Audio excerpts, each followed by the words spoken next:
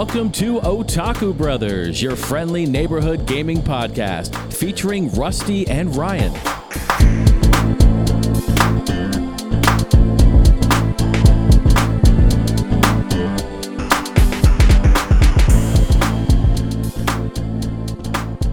Hello everyone and welcome to episode 144 of Otaku Brothers. My name is Rusty and as always, I'm joined by my forever co-host and brother-in-law, but this time on a Monday. Ryan, how you doing?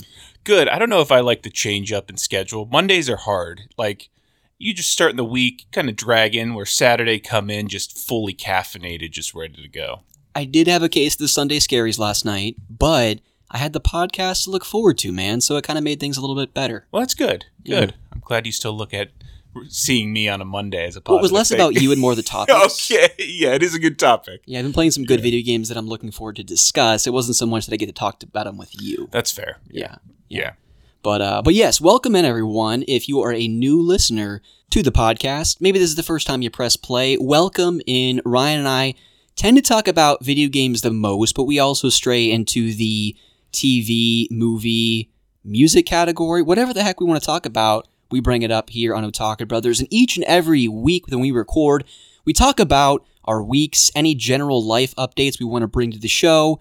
Then we also got to talk about the games that we've been playing recently, and then we tend to have some type of main topic. And this week, I'm particularly excited because Ryan and I teased it last week and in the weeks leading up to this, but we're going to be talking about remasters versus remakes and games that we think might be able to benefit from those two things. Yeah. We'll get into the nuance of what we consider a remaster versus a remake and kind of what we like to see when a game is remade versus remastered.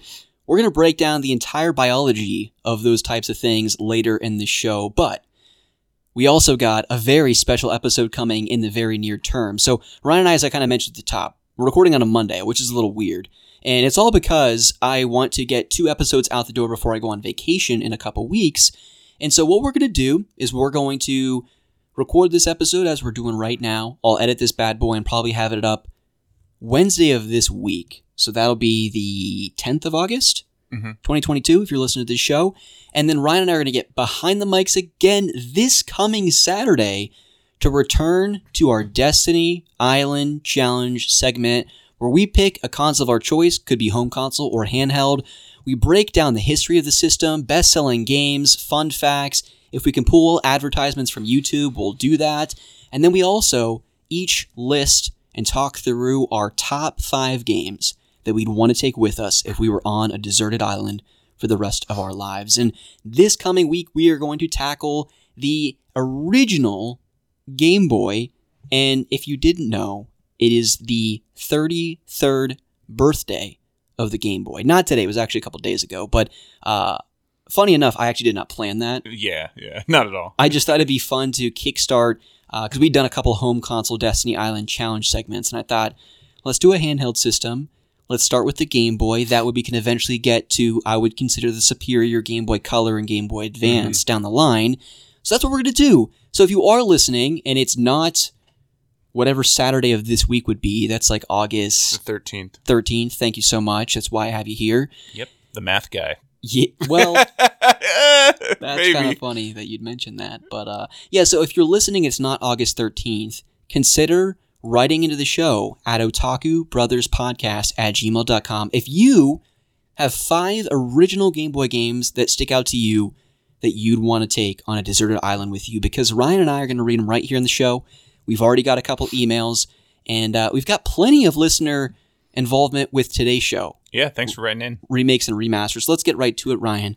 I want to hear. How's your week been going, buddy? Been doing all right. I got to play tennis. It's been a long time since my dad and I had played tennis. And last Sunday when I went to pick up the dog, got out there, got the rackets. Didn't suck as much as I usually do after taking such a long sabbatical. But a lot of fun. Yeah, you ended up skipping out because you were ill or something. I just don't think I wanted to go. Fair enough. Yeah. Fair enough. Yeah. All right.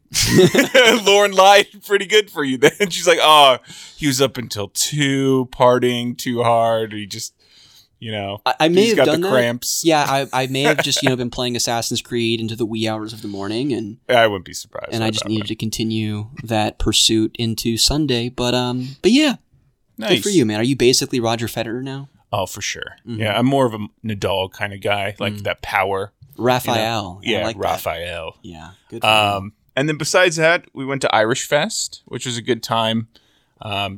Just a giant festival around us.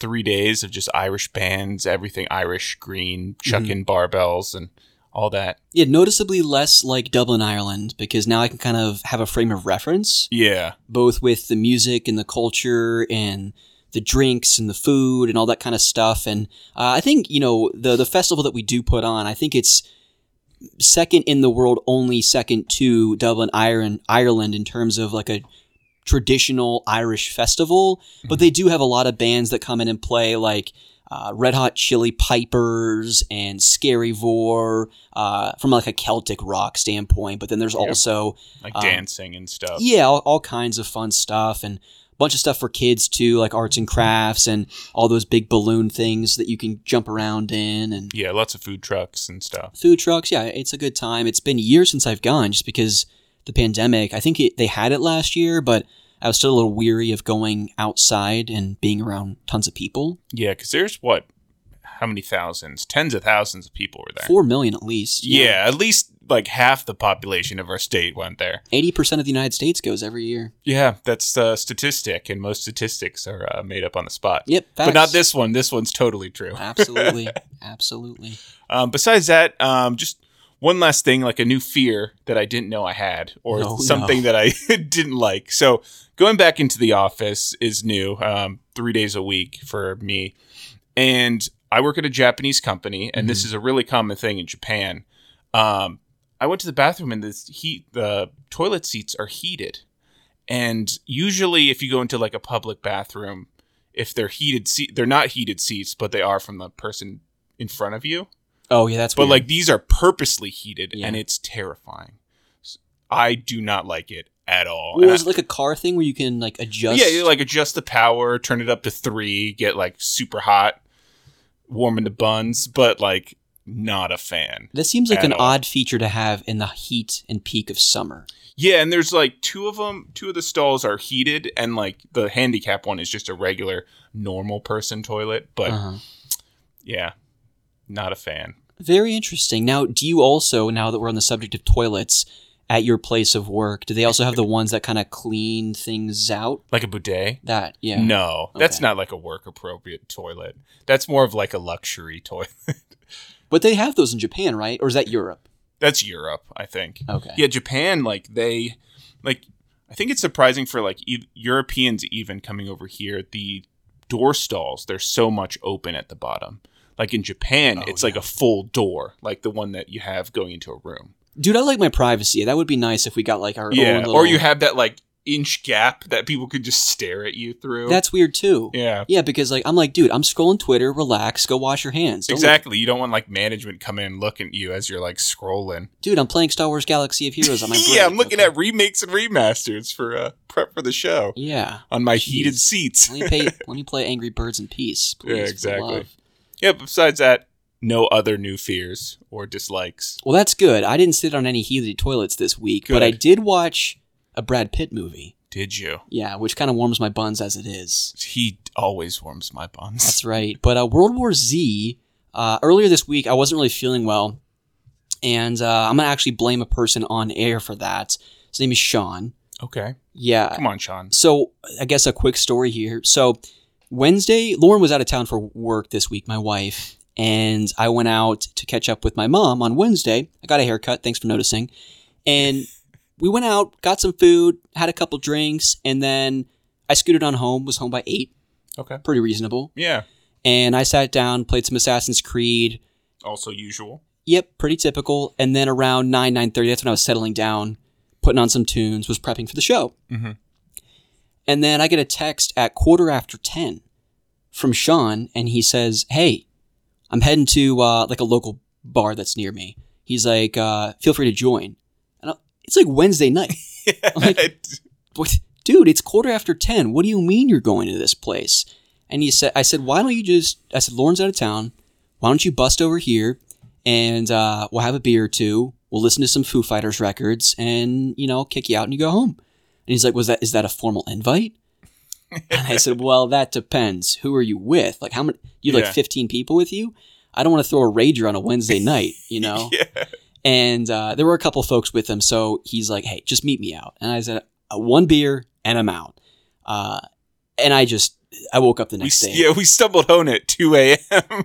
Yeah, I didn't get home that late because I think they actually closed down like at 11 o'clock is their last call. Mm-hmm. So, I got home at like 11:30, but oh my gosh, I woke up the next day with just a raging headache. And so I thought, what better way to cure that than a movie marathon? Very nice. Brad Pitt movies. So I rewatched World War Z. A really good movie. Very intense. Yeah, it is. Based on the book that I never read. But World War Z is very good. And if you're not familiar with it, it's another zombie movie. A virus plagues the entire planet. And Brad Pitt's like an ex-Marine dude who did a lot of like research when crazy... Call in favors all the time. Yeah, crazy stuff was going on around the world. And, there's just obviously a spectrum of zombies when it comes to zombie flicks. Like, there's The Walking Dead, where when you get bit, you kind of are a literal walker. Mm-hmm. But then there's the other side of the spectrum, like Train to Busan and World War Z, where you're bit and 5 seconds later, you're like running marathons like Usain Bolt. Like, you're just going crazy after people. And that's kind of what this movie is like. So it makes for like a, edge of your seat. Pretty crazy thriller. And then kind of in the middle is like 28 days later, 28 weeks later. I think those are not full sprints, but they're pretty quick still. Yeah. Well, 28 Days Later is really good. Did I watch that with you for the first time? I don't think I did. I don't think so.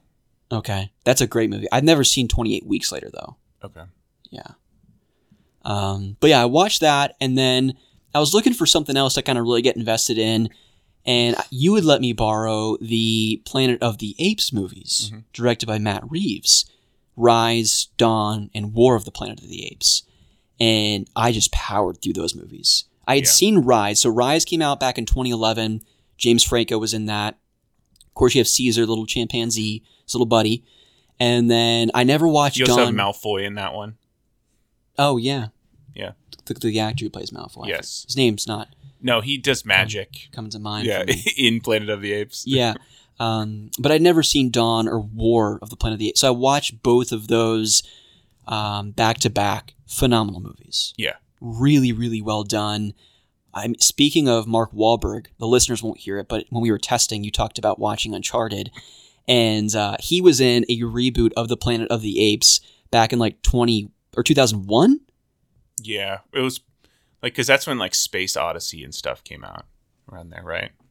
I think it's called 2001: A Space Odyssey. Exactly. It is. I don't know if that movie came out in the year 2001, but yeah. Yeah, that came out.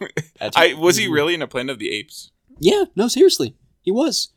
Okay. Terrible acting. Yeah, but didn't they wear just ape suits in those? It wasn't CGI'd back then. But yeah, no. Speaking of, really realistic. It's just, really great movies. I won't say anything spoiler-wise because I watched them for the first time, so I have to believe there are people listening to this show that have not seen this new trilogy of movies. But if anything, it really got me excited and interested to watch Matt Reeves' Batman because I've not seen that movie yet.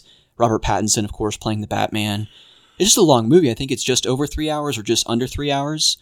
But did you ever get around to watching the Batman? I did not. No, I was going to wait till it gets where you can rent it. Yeah. And then pick that up. I do want to watch it though. But yeah, that's really been it. So blaming Sean for that. But happy birthday, Sean. It was his birthday. Oh, okay. Which I found out shortly after getting happy birthday to the establishment. But been a pretty chill week. Nothing too crazy going on.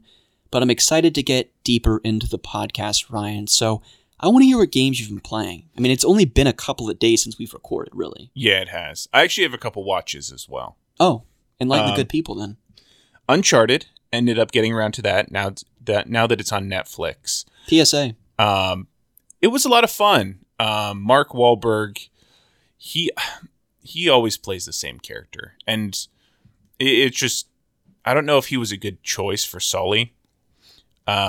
He wasn't. Let me finish that sentence for you. he didn't grow on me like I wanted him to, even with a mustache. Tom Holland's good. He can pull off the younger Nate. And then there's a few other characters that I think did all right. The antagonist, it didn't really do it for me. She was supposed to, or her character was very similar to Nadine, but I don't know if it was the acting or the writing or something. It didn't pull it off like it did in Uncharted 4, with Nadine at least. And then Chloe, it's hard to tell if I really liked her character or I really didn't like her character because it's the younger version. Like Chloe in Uncharted 2 and then Lost Legacy was far more stoic than the one in this Uncharted. Like this one smiled. And I can't remember one time Chloe smiled in any of those two games. What?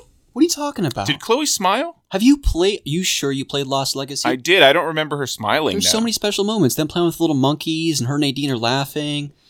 There's a lot of. I guess that's fair. There's a lot of wholesome little moments in that game.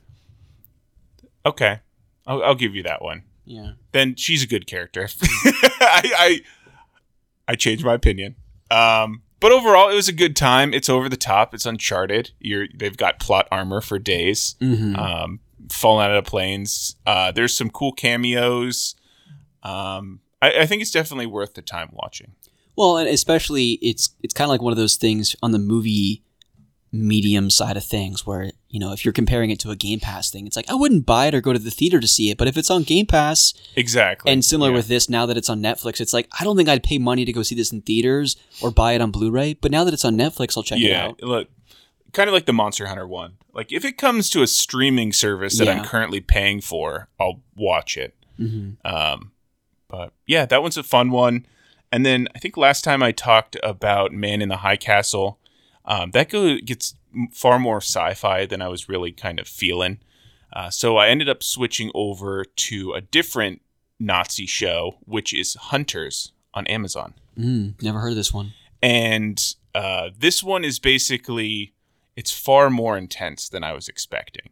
But it's basically a bunch of Jewish people who had survived the Holocaust, now forming like a hit squad and then hunting down Nazis that the CIA had brought over post-World War II to fight the Soviets. Interesting.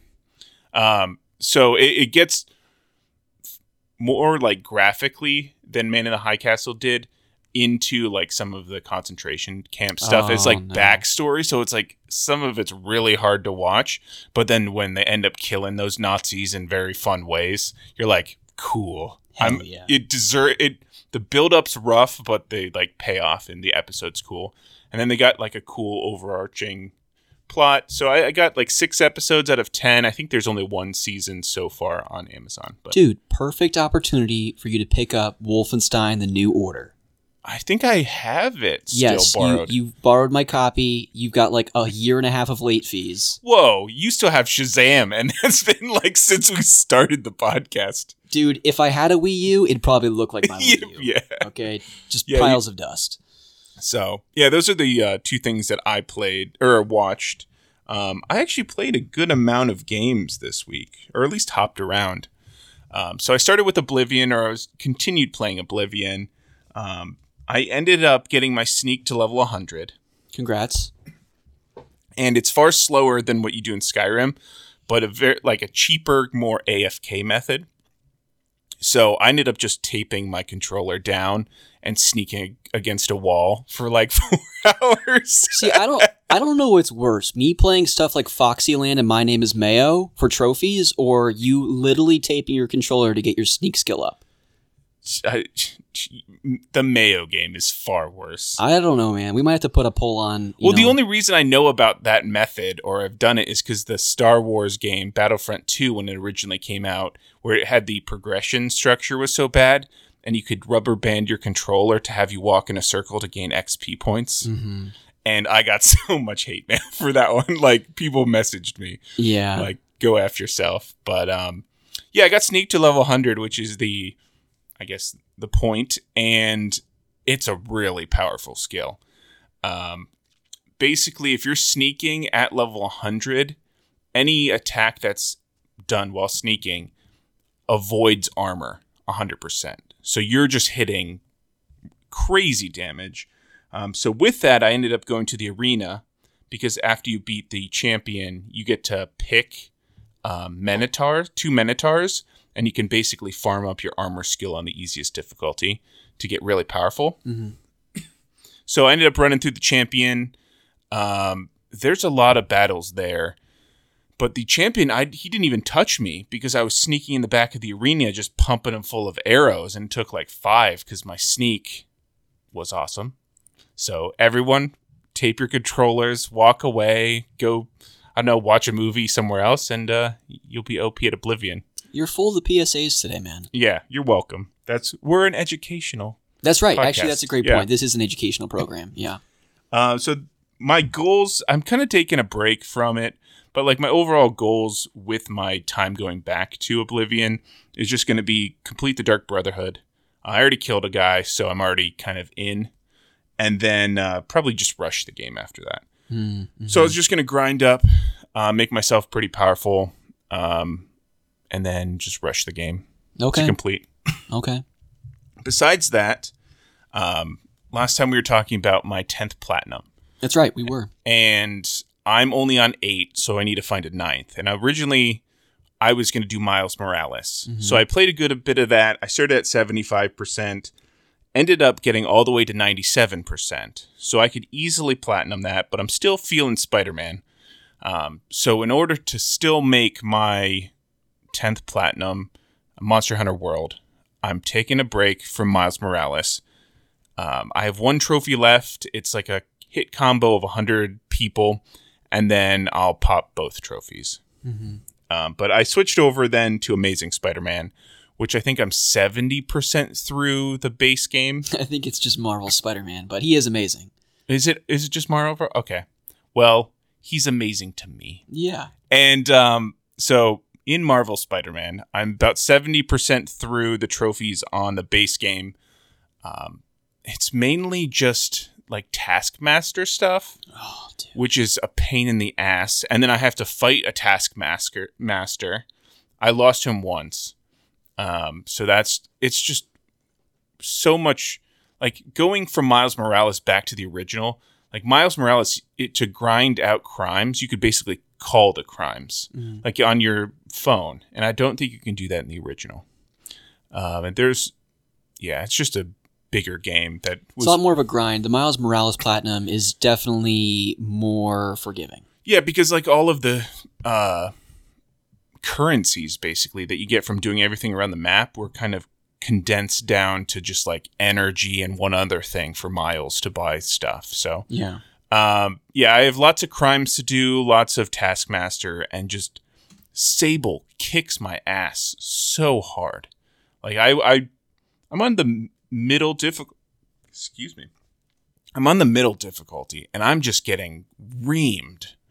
And I ended up going into a crime being like, okay, I just beat Miles Morales in like a couple hours. I got this.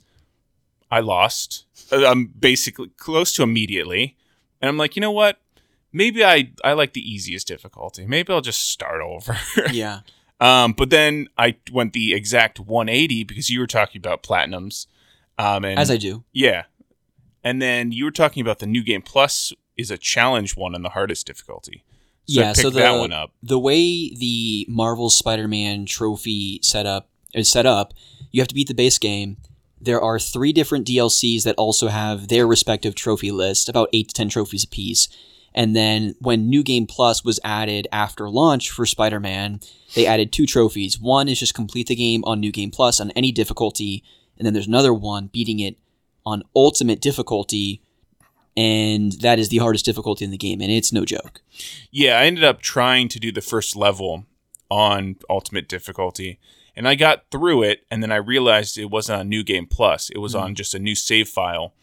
And New Game Plus, where you have like level 50 characters if you've completed most of the base game, gives you a lot more power. It allows you to heal right off the bat. So it's not terrible, but as you get into those harder factions, that was just with like base guys that don't have like weapons, laser swords, lasers, shields, and stuff. So it's going to be a painful experience. Well, and so you doing that kind of encouraged me to check out my trophy list for Spider-Man, because I knew that when I first got that for PS4, I played the absolute heck out of that game. So I got the Platinum Trophy in base game. I played all 3 DLCs, but I only 100% of the trophies in 2 of the 3 DLCs. So I went back, 100% of that 3rd DLC. So I have 72 out of 74 trophies in Marvel's Spider-Man. The only 2 I'm missing are New Game Plus and beating it on Ultimate Difficulty. Spider-Man is such a comfort food behind the scenes, listen to a podcast type of game for me at this point. I mean, I literally, when the PS5 came out, I got the, super ultra fancy edition of Miles Morales, which came with a download code for the PS5 version of Marvel Spider-Man. Hopefully the listeners are still with me. And so I replayed the entirety of Marvel Spider-Man again and got the Platinum Trophy again in base game. I wasn't one of those sick, sad people that pops the Platinum by loading your save. Get out of here with that nonsense. I did do that for Ghost of Tsushima. But I was like, I'm pretty sure I did too. yeah, but with Marvel Spider-Man, I literally played through the entirety of the game once again on PS5. But I'm with you. You kind of inspired me. I think I'm going to, behind the scenes, over maybe the next 6 to 8 months, just try and beeline the story, New Game Plus, on Ultimate Difficulty. It's a far longer game than Miles Morales. It's like a full, 30 hours maybe? It is probably 20 to 30. I feel like you can shave off some time, though, with all the New Game Plus abilities. That might not work out the way I want it to, though, when you're playing on that hard of a difficulty, though. Yeah. It's kind of give and take kind of thing. Yeah, I'll probably try to, alongside you, knock that out. So maybe over the next few episodes, we'll have some updates on our suffering. Yeah. But besides that, that's everything I've been playing, which is a good chunk. Good stuff. Well, I'm happy that you're deep into the trophy game. I like to feel like I had something to do with that. Yeah, as long as I don't get to your level of addiction with trophies, and I do like one occasionally. Have lightened up a bit. Yeah. Because you have what, like 50 or something? 50 what? Platinums? 78. Okay. Wow. Dude, don't you... I don't check your trophies every day like Blink did. Does. Or like hourly. Does. Let's correct that. Yeah. Yeah. Please. So like when I get platinums or I decide to go in platinums, which is rare, like since I only have 8, it's a big event. It's a big deal. Yeah. Well, I'm happy for you. I'm on the sidelines cheering you on, man. Good. Glad you're there. But for me, this week, again, nothing too crazy. I did put down the Assassin's Creed stuff in favor of some other games, which is exciting. Yeah. It'll probably last like a week or 2 before you pick up the new like Black Flag or whatever. I don't know, man. I really think that I've put down the Assassin's Creed stuff for good, at least for the next couple of months. Okay. Yeah, good luck. Yeah. I see the same... You've beaten like 5 of them so far this year. Yeah, well, I say the same thing with you in RuneScape, You never quit playing. I haven't touched it in 2 days. Good for you, man. Yeah. Good for you. Yeah. Happy for you. So what I have played this week, with my wife being out of town, I've been coming to bed a little bit earlier, throwing on a show or a movie that's super chill to kind of calm down after a long day of work, and I popped in that Xenoblade Chronicles 3D. Oh, cool. On the 3DS. Nice. So I've been playing that a little bit before bed. Only a couple hours in, but my word, does the music in that game and kind of the, I wouldn't say mindless combat, but when you're playing on the easiest difficulty, you're not mashing the X button. It's very much MMO-like, where it's auto combat and you occasionally press the A or X button to activate a special attack type of thing. Mm-hmm. So that's been fun. Nothing too crazy. I'm not going to play this to completion, but it's a fun game to kind of come down after a long day. When you played the original Xenoblade that you never finished, or like there was that big spike in difficulty. Thanks for reminding me. Yeah, you're welcome. Was that on the easiest difficulty, or was that like medium? It wasn't the easiest difficulty. Dude, there's just something wrong with me. I'm just not good at games. It's all right. That's why we have a gaming podcast. Because we suck at everything else, including our hobbies. Yeah, I just come here to air my dirty laundry. But it's been fun. I want to figure out, I feel like if I booted up Xenoblade Chronicles Definitive Edition on Switch and I got back to that boss and I watched like a moment-to-moment guide, I could figure out how to beat it with the party that I have without feeling a need to go back and, mindlessly grind for the next 5 to 8 hours. Is it just because it's multi-phase, or? I just get wrecked right when I go into that boss. Oh. Like within minutes, my entire team is just depleted of health. Maybe you're missing something. I feel like I have to be. Yeah. I feel Like I a have God Blade or something. to. Something. Yeah. Okay. I should have pressed A. I pressed B. You know, And nothing happened. I just stood there. when I was talking to whoever the heck. So, Yeah. I'd Google that shit. YouTube it. dude, I don't have internet anymore. Basically in the third world. No internet? Come on. But yeah, I really feel like I need to check that box. Xenoblade Chronicles. I want to beat it so badly. And it is the final boss or like one of the end chapters. Like it's chapter 13. I think there's like 15 or 16 chapters. okay, so it's not the final. So just go back to that. Drop your DS shit and like actually beat the first game so you can move on. First of all, it's a 3DS. Thank you. Yeah. Okay. Well, cool. Dude, Xenoblade Chronicles 3D couldn't even run on a regular 3DS. It had to get it's exclusive. That's why Japan. Yeah. It's exclusive to the new Nintendo 3DS. Nintendo just creating powerful systems over there. Dude, I can't wait till the new Nintendo Switch comes out. Yeah, I hopefully runs like a PS5. Yeah. Just this giant handhold, just giant unit. That'll be great. But I talked about World War Z earlier, the movie with Brad Pitt with the crazy zombies. Mm-hmm. And that kind of inspired me to reinstall Days Gone. Okay. This is a PlayStation exclusive title developed by Bend Studio, so some may be familiar with them. They created Uncharted Golden Abyss on the PlayStation Vita. Okay. Pretty decent game. I think they may also be responsible for the Siphon Filter games on the PlayStation 1 and eventually PSP. I could be wrong with that. Fact check me, Chronos Correction Corner.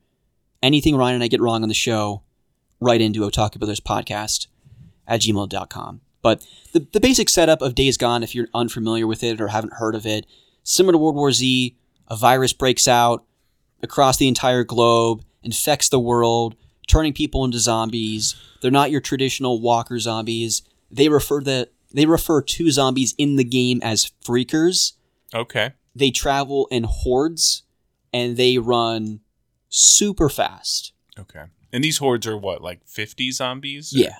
Okay. At the time, I remember when they showcased this at, it was either E3 or a PlayStation showcase or whatever it was many years ago.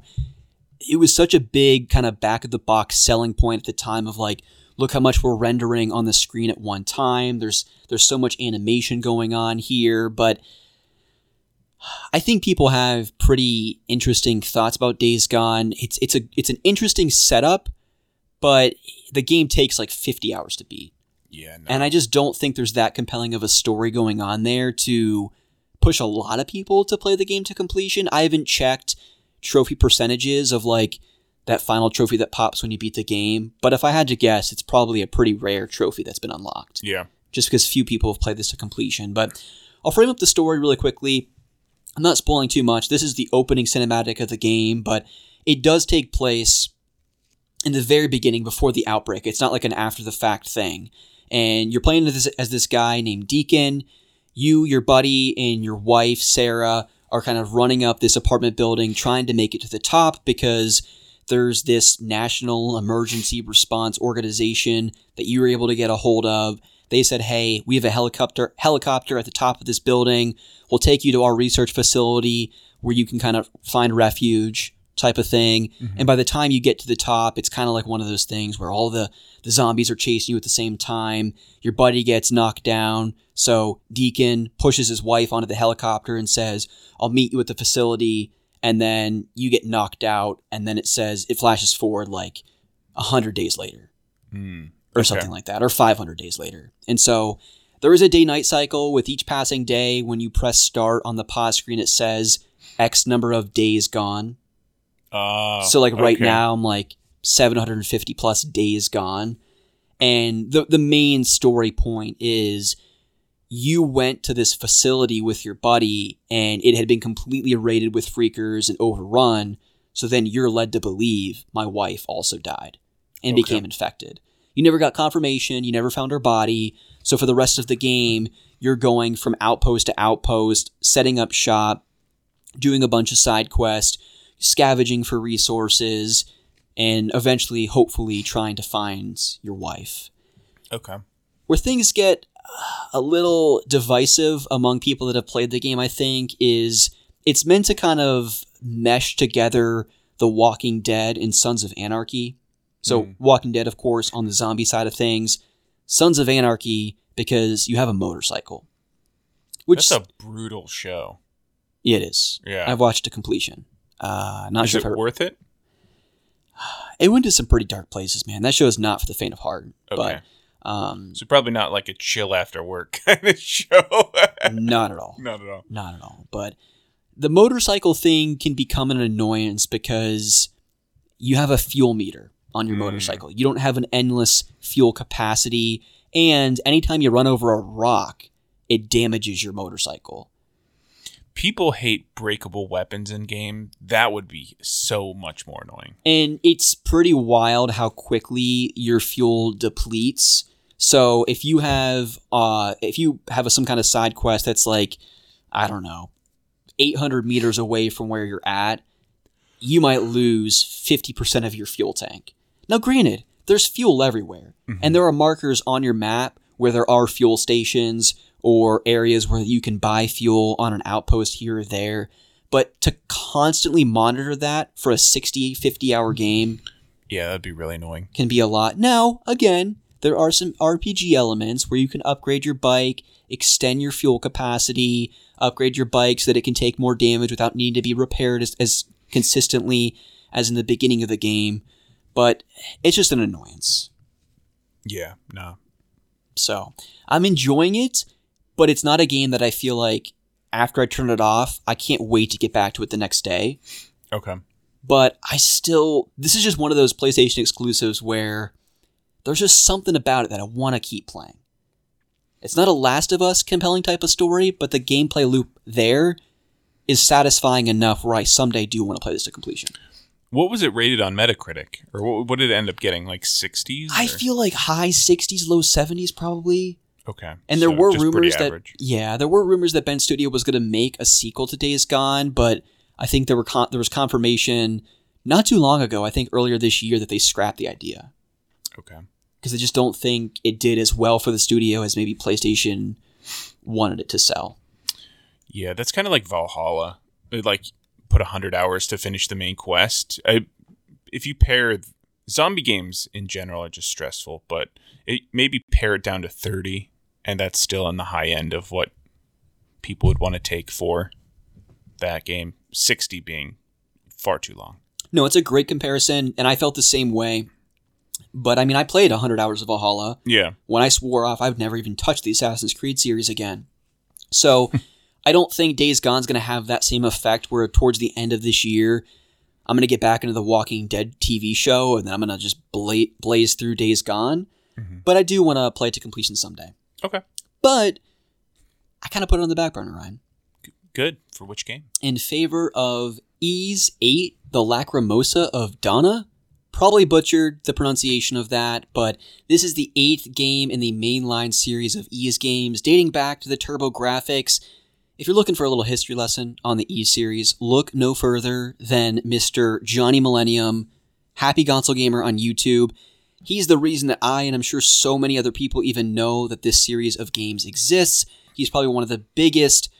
He's probably the super fan of the Ys series, and like I said, it's because of him that so many people continue to support the series, and probably why they've made, I think, 9 mainline games in the Ys series is because of all the videos that he's made on them on his YouTube channel over the years. But this one is no exception to the rest of them in terms of you playing as this little red-haired guy named Adol, and in this one, you're kind of sailing the seas. Okay. And it's not really clear like where you're going or what you're going to do. You're kind of just along for the ride type of thing. You're talking to this captain. He's kind of having you patrolling the deck to make sure that there's no suspicious activity going on. And then eventually, this giant mammoth of a kraken thing brings down the ship. Moments later, or day later, you wake up, crash land on an island. I promise I didn't play this game specifically because I'm coming off the heels of watching Lost. But you do crash land on this island, you wake up, you meet back up with the captain of the ship, and kind of introduces the gameplay loop that I'll get into here shortly. But why I feel like I can put the Assassin's Creed series down happily is, one, I feel like as we kind of turn the corner between summer and fall, and even winter for that matter, I think it's always nice to have a little JRPG, a comfy JRPG going in the background, even if you're playing other games intermittently. Yeah, it's your side piece, your side game. Exactly. And then you got your main. Exactly. And I think the Ys games, unlike many others, I really consider it like Dragon Quest in the sense of how it's just refreshingly accessible to really anyone that wants to play the Ys series or the Dragon Quest series for that matter. Most of them you can kind of pick up and play. You don't have to worry about previous games in the series, stories carrying over, stuff like that. You can always expect a fun, even if a little bit cliche story. This game in particular is very light on the tutorials. Within an hour, you're already in, you're going, you're mashing up monsters and having a jolly good time. Speaking of mashing up monsters, super simple combat system. You basically mash the X button in third person. Combat never stops when you encounter monsters. It's not like Pokemon or even the Tales of series on the action RPG side of things. You see these monsters in the open plain, you run up to them, you mash the X button, you have your little combos that you kind of accumulate over the course of the adventure.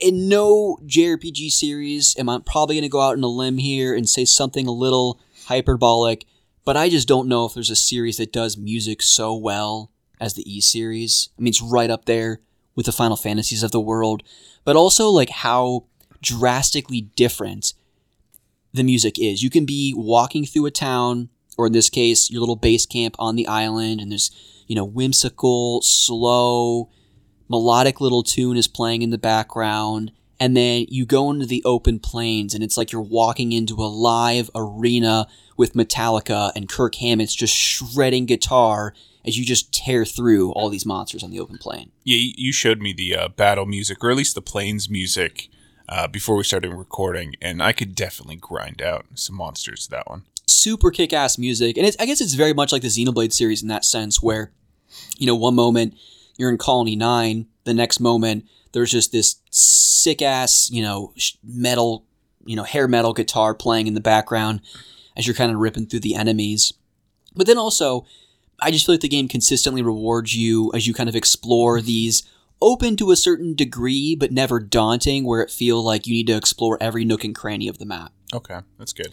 And the neat thing about Ys 8, so you're on this island, you've crash landed, all you've come in contact to this point are two to three NPCs and the captain.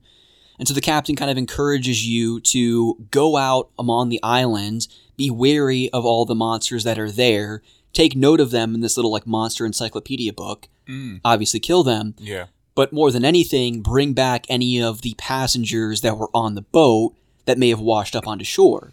Very much like Lost. Very much like Lost in that sense. But as you do this, the different NPCs that you bring back to camp might be a blacksmith or someone that can kind of mix and match and make potions for you, or just general townsfolk that will give you random jobs and side quests to go venturing out into the island, either collecting materials or just slaying a particular monster. That's cool. Can you level up? I'm trying to think. Is that like Ni no Kuni town type stuff? It really reminds me of Ni no Kuni 2 Revenant Kingdom. Mm-hmm. I'm only 2 hours in, so I don't know if it gets to the point where you accumulate resources over time and you can upgrade. Like if your blacksmith is a level 1, eventually you can do like a level 3 type of thing. Yeah, or get new abilities or something. Yeah, I don't know how all that works, but all I know about the general gameplay loop now is that you have this base camp. You have a very generic looking blacksmith place, a very generic looking apothecary place where you can, what's the word I'm looking for? Craft potions and stuff like that. But I have to imagine that eventually this is like a full-fledged village that you have all kinds of different people that can do various different things for you. Yeah. It's definitely piqued my interest. Yeah. I'm currently working on a JRPG, so I don't want to cheat on that one, but yeah.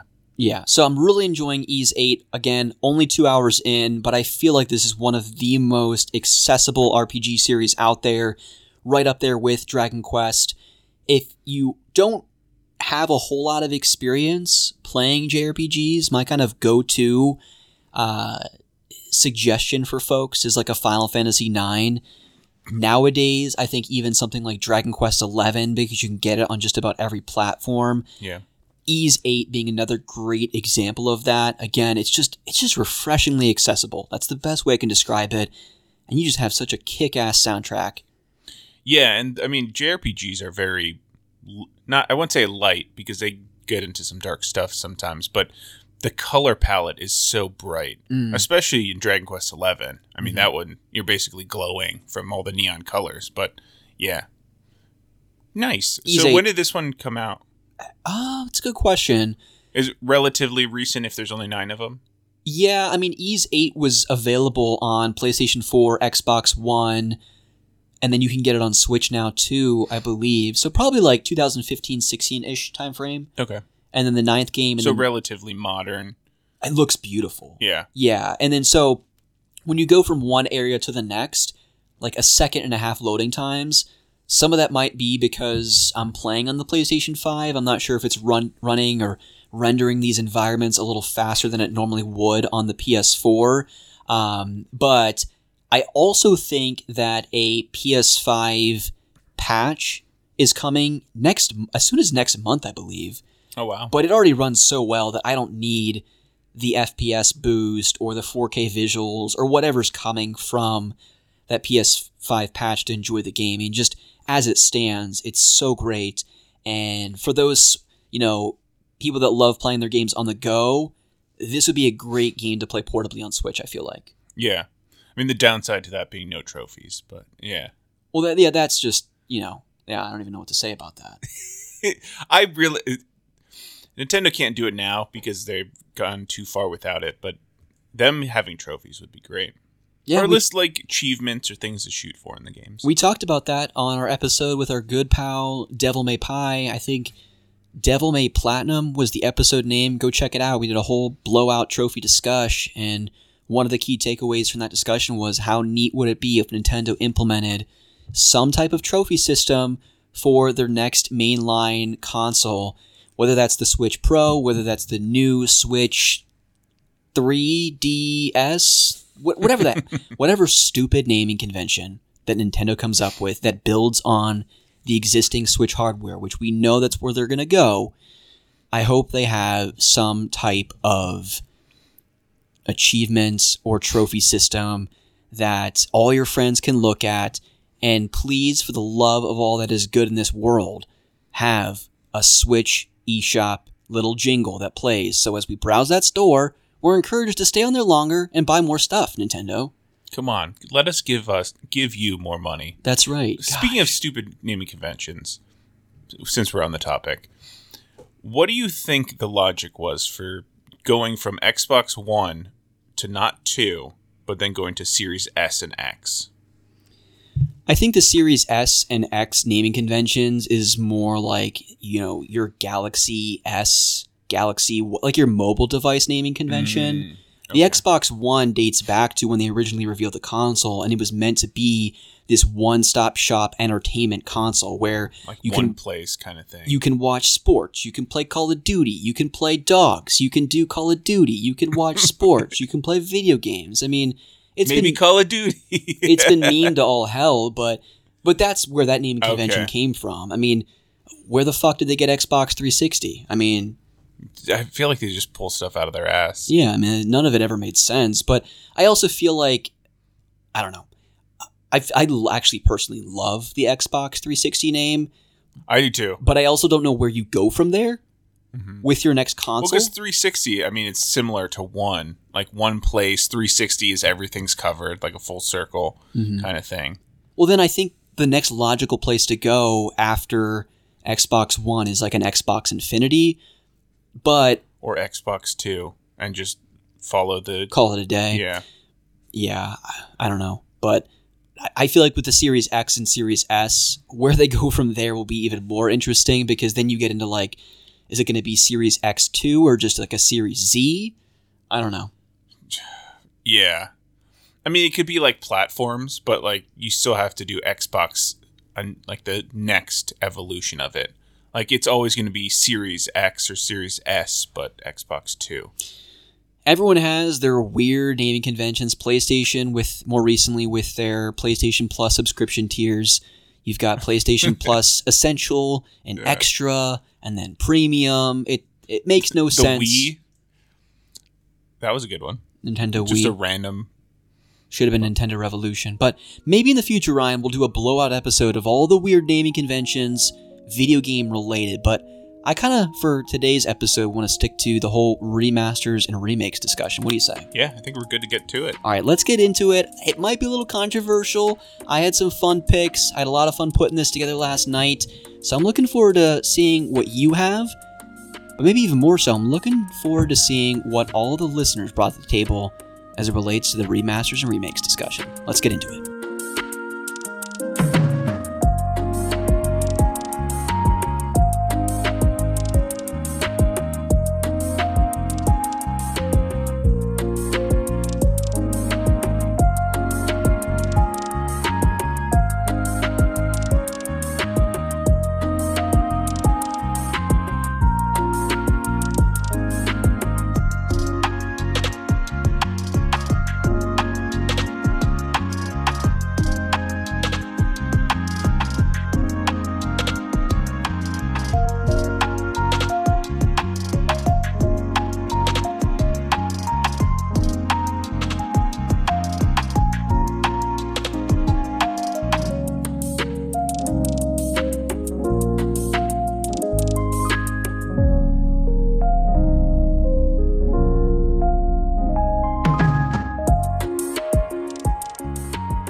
Okay, Ryan. Well, before we get too deep in this main topic, remasters versus remakes discussion, I do have a question for you. Yeah, what's up? So outside of the video game medium, is there anything that you think is deserving of hitting that reset button, maybe making a little bit of a remake? I mean, just for like a frame of reference as an example for you to kind of get the juices flowing in your brain, like The Last Jedi being an example. Really, the whole sequel trilogy just needs to be redone. I don't think Disney has made enough remakes of old classic things. That's true, yeah. I think they should just start redoing all of their first round of remakes. Okay, yeah. I like that. That's a good choice. Okay, well, let's get right into the video game remasters and remakes. As I kind of said at multiple points in this particular episode, it can be a little controversial. What's a remaster? What's a remake? What do we actually need in the video game space to have a remaster or remake? Because you kind of talked about it with Disney. I know you were joking, but you were very serious that whether it's Disney or it's Hollywood in general, nowadays most movies are either MCU related or they're just remakes of old classics. Yeah, they're not really coming up with any new ideas, and it's kind of been like that for like 5+ years at this point. And a lot of that has to do with, people get nostalgic for things, and they want copyrights coming up. That too, but they want to see, Tom Cruise flying his F-16 in the sky again. So people get nostalgic for things, and in a similar way with video games, with nowadays budgets are tight, people aren't taking as many risks as they were in the PS2, GameCube, Xbox era. So if an idea comes across the CEOs of the world for Sony, Nintendo, and Microsoft, very rarely are people gonna greenlight something like Horizon Zero Dawn or Ghost of Tsushima, things like that. But occasionally, ideas like that really take off, and it's a great thing. So, but with all that in mind, remakes, remasters, they sell because people get nostalgic, and oftentimes, it's an opportunity to bring an old game to a new audience, and it's an opportunity for people like you and me who have been around for like 400 years to revisit a childhood favorite. Yeah. So that's kind of the frame of reference for this topic. We thought it'd be fun. And what really kind of caused us to do this is the whole Last of Us Part 1 remake. Yep. Which, speaking of divisive, is getting a lot of hate because I didn't pull up the article. I haven't played it yet myself, so I can't speak with absolute certainty, but it sounds like they didn't do a whole lot in the way of revamping the actual gameplay and fighting mechanics to be more in line with Last of Us Part 2. They kind of just polished up the graphics, which is kind of what they did with the Last of Us remaster from PS3 to PS4. So With all that being said, I'm going to be very transparent as we kind of kick things off here. I didn't go too into the science of remaster and remake, what's one versus another, but I do have some general things that I like to see in both. And so when I talk through my 5 remasters, my 5 remakes, I kind of bear those things in mind. Okay. So before we get into all that, though, I'm prefacing my prefaces here. I have a lot of things that I want to talk about before we get too deep in here. So I did make some rules for myself. Okay. For both remasters and remakes. Because I didn't want to come into the conversation. You and I have, I would say, relatively similar tastes, especially this past 2 generations or so. Mm-hmm. We like a lot of the same stuff. And I didn't want to come in here and you and I say, well, my first game's this. And you, well, that's my first game. Well, this is my second. Oh, that's my second game too. So I wanted to be a little bit unique. So I kind of reached for the stars a little bit. Okay. So with that being said, here are the 3 rules for myself. I didn't mention anything or include anything in my list that's already been announced. So an example being Knights of the Old Republic. Okay. That's been announced already. It's also unfortunately been delayed, but I didn't include that on my list because we already know it exists.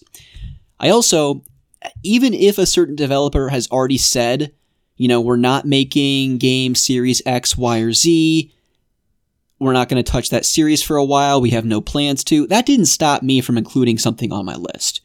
Okay. An example being, it's not on my list, but Sucker Punch recently came forward and said, hey, we have no plans to revitalize the infamous or Sly Cooper series.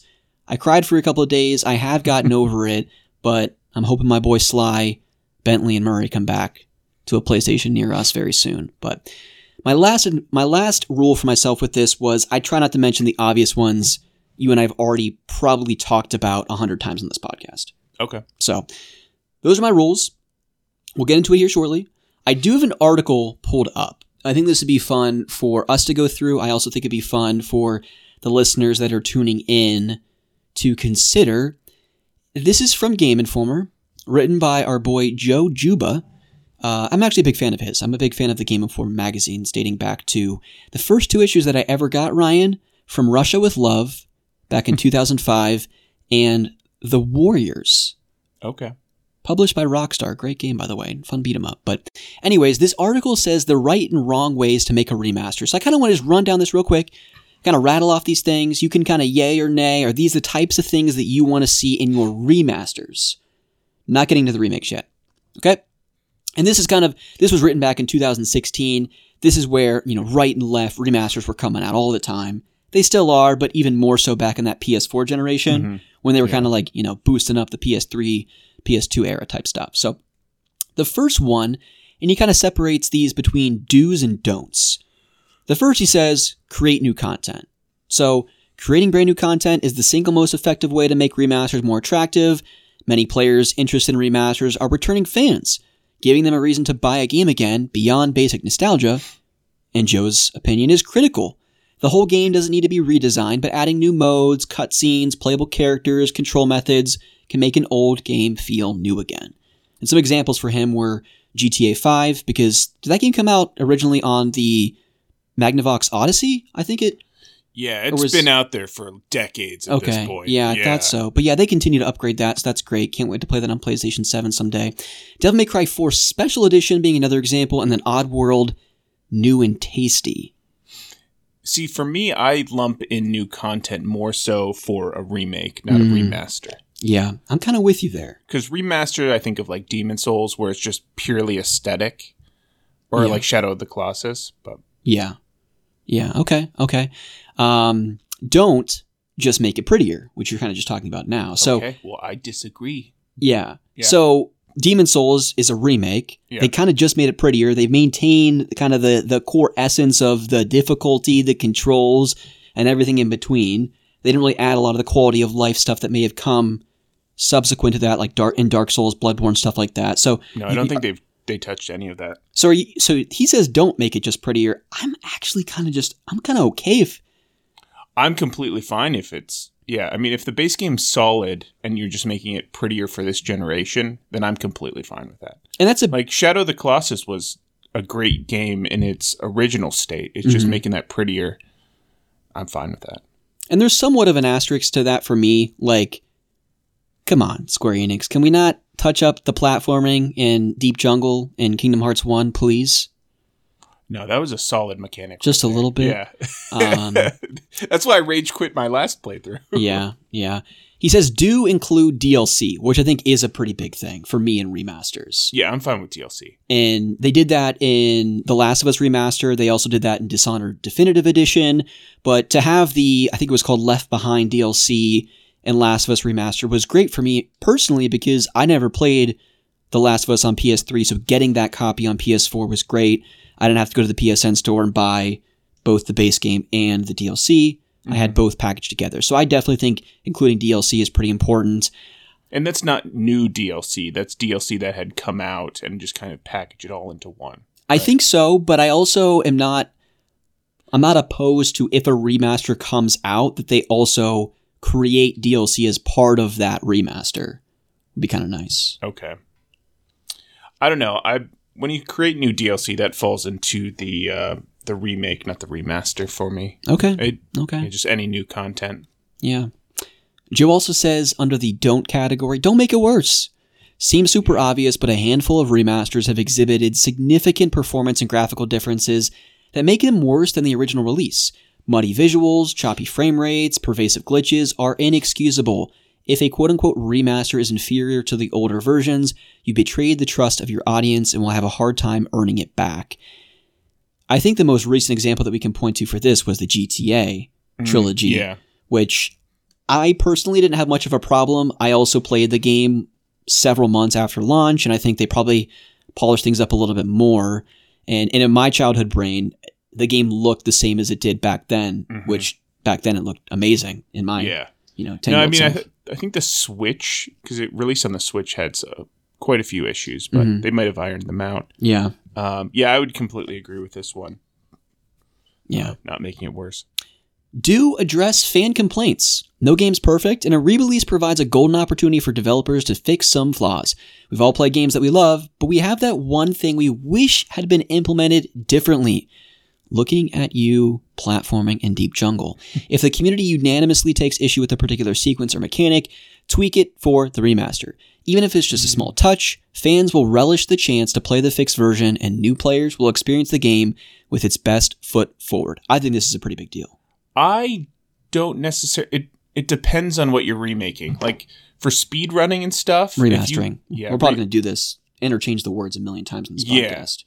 So we're talking about for remakes or just for remasters? This whole article is about remasters. Okay, so for remasters, no, I disagree. Like for Demon's Souls, there's like out of bounds type stuff that you can get through the game that were from the originals, and like you screw up the pathing and stuff for runners a ton.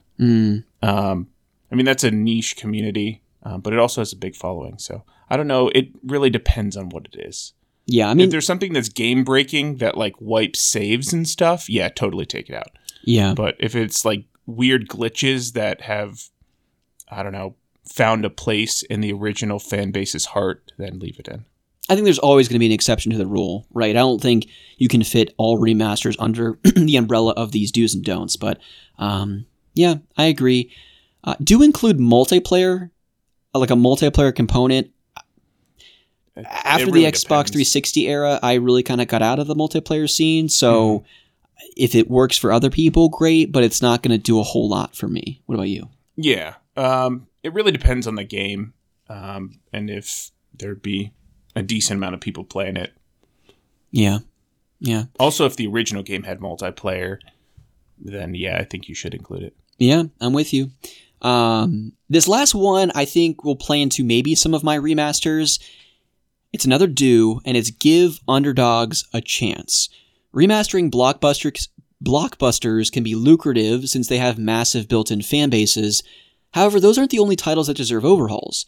Plenty of fantastic niche games have been overshadowed over the years, and remastering them allows these gems to reach new audiences. Publishers should be reaching deeper into their archives for remaster candidates. Playing games you know you love is fun, but so is discovering something off the beaten path.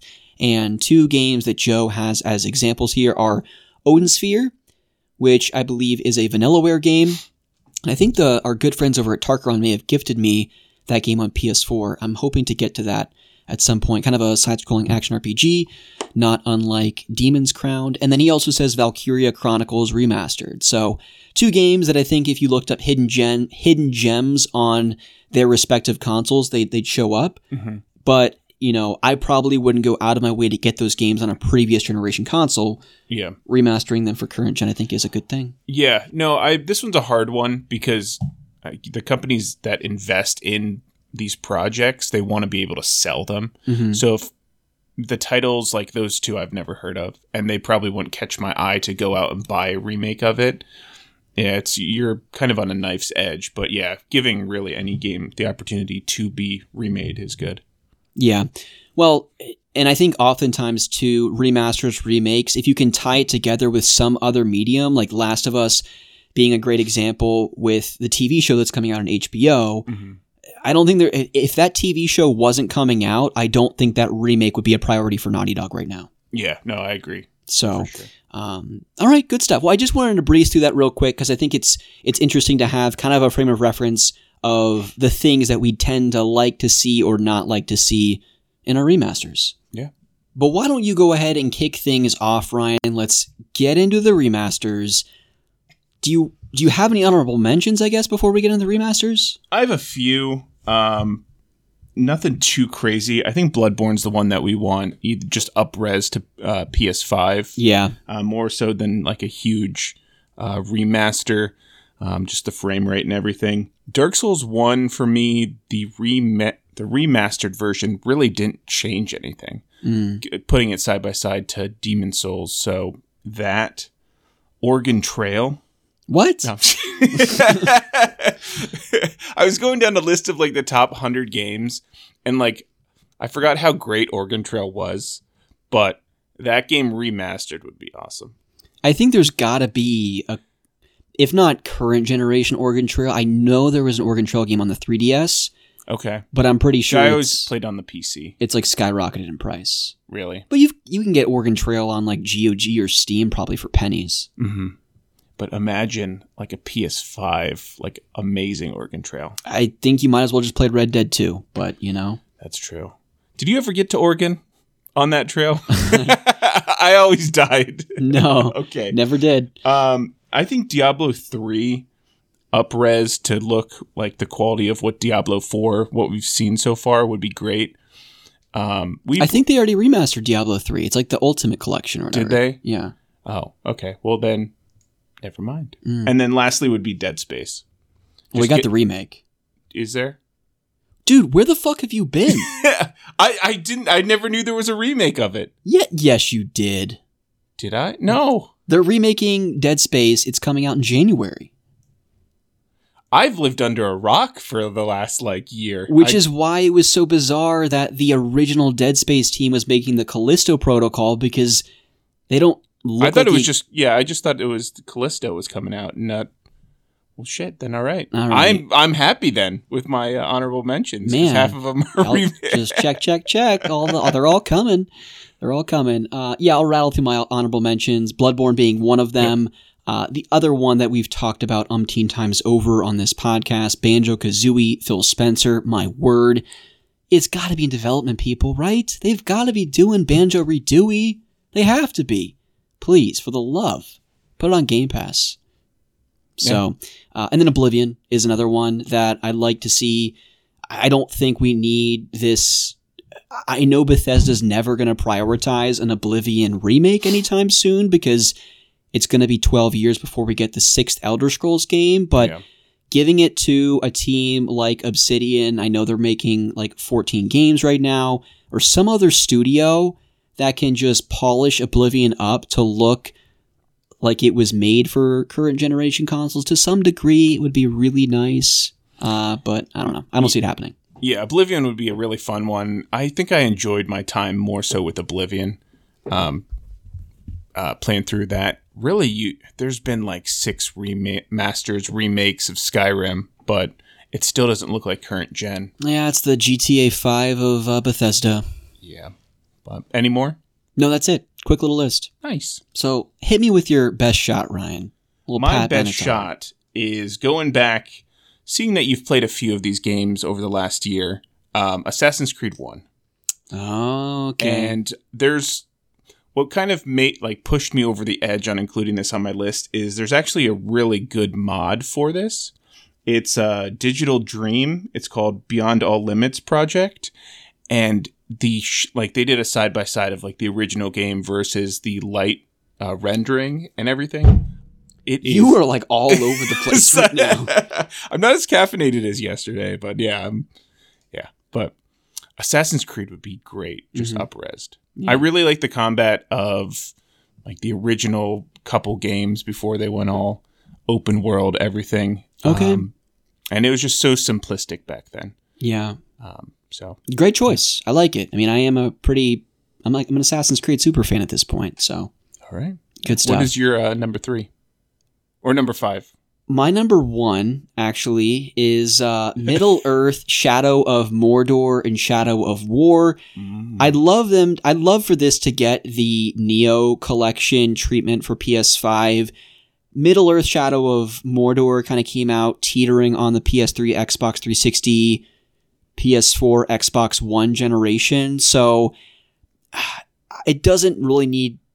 I think that's more deserving of the PS5 patch. I think Shadow of War already looks really, really great. But to have a duo package boosted up for Xbox Series X, PlayStation 5, include all of the DLC. Each game, I think, had 3 DLCs.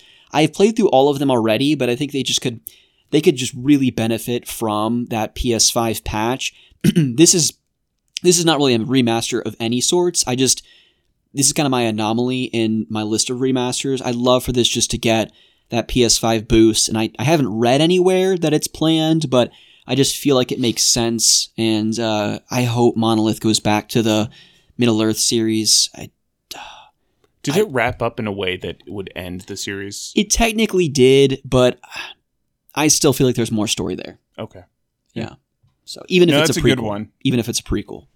Yeah, maybe I'll actually play it all the way through if a remaster comes out. I feel like there's so few people in my inner circle that listen to this podcast and beyond that I know that have played those games to completion. Like, I know critically it did really well, it reviewed well, they got a sequel, but I don't really know anyone that's played these games, which kills me because they're just so good, especially if you're a fan of Lord of the Rings. Obviously, they take liberties with some of the fiction, but it's done so well, in my opinion. And yes, it borrows mechanics from the Batman Arkham games as it relates to combat, and world traversal is very similar to the earlier Assassin's Creed games, but even to this day, we've never seen a game borrow, mirror, or copy the Nemesis system, which was, oh my gosh, so freaking cool. Like, there's just so much possibility there with other franchises or other IPs, and it's beyond me that another company, developer, hasn't picked up and run with that. And in Shadow of Mordor, there was definitely room for improvement, and they just completely knocked it out of the park with Shadow of War. I've talked about it umpteen times, I believe, as part of our top 10 games of the decade. Mm-hmm. Shadow of War was on there for me, and growing up, I always imagined that you'd be able to have like 2 warring legion countries, whatever it is, finding each other on a battlefield and just clashing. And there are these, I forget what the actual battles are called in Shadow of War, but sieges, maybe? I think it was maybe sieges. And like, you either defend the oncoming orcs or you actually storm a kingdom of orcs and eventually kind of fighting whoever has the throne there, defeating them and taking over the entirety of Mordor. It's so cool. And man, I just want to geek out with another Lord of the Rings person that's played these games. But if you're out there, slip into my DMs. Okay? I think it might be the difficulty. Like, it's a pretty big learning curve to hop into those games. That's kind of what drove me away the first time, because I just got ganged up on and it just kind of demoralized me. Second time, I put maybe 5 to 10. I made a good way through. I just never prevailed and lost the ring. They're so good. Yeah. I'll get off my soapbox, but Middle Earth, Shadow of War, and Mordor and War, kind of a tongue twister there. If we could just get a little PS5 boost, I'd rebuy the games if they came with a nice little PS5 copy. But yeah, that's my first one. That's a good one. Yeah. What about you? What's your second? My next one is a game that I've always kind of been intrigued with, but never got around to playing. And I know in the docket, there's a game coming in the next 10 years, but Fable 2. Oh, yeah. From reading on the internet, Fable 3 doesn't seem to be as loved as the first two. Mm-hmm. 2 seemed, according to the Reddit comments, 2 seemed better than 1, but 1 far better than 3. Yeah. So, yeah, I really like the idea of, just the gameplay looks like a ton of fun. The morality system is awesome. That's another mechanic that you don't see really that often anymore. Yeah, it was really big in the Xbox 360 era with your Dragon Ages and your Mass Effects and things like that. But yeah, they've gotten a little way away from that. Yeah, sure. I think the only game that I played with that would be the Infamous.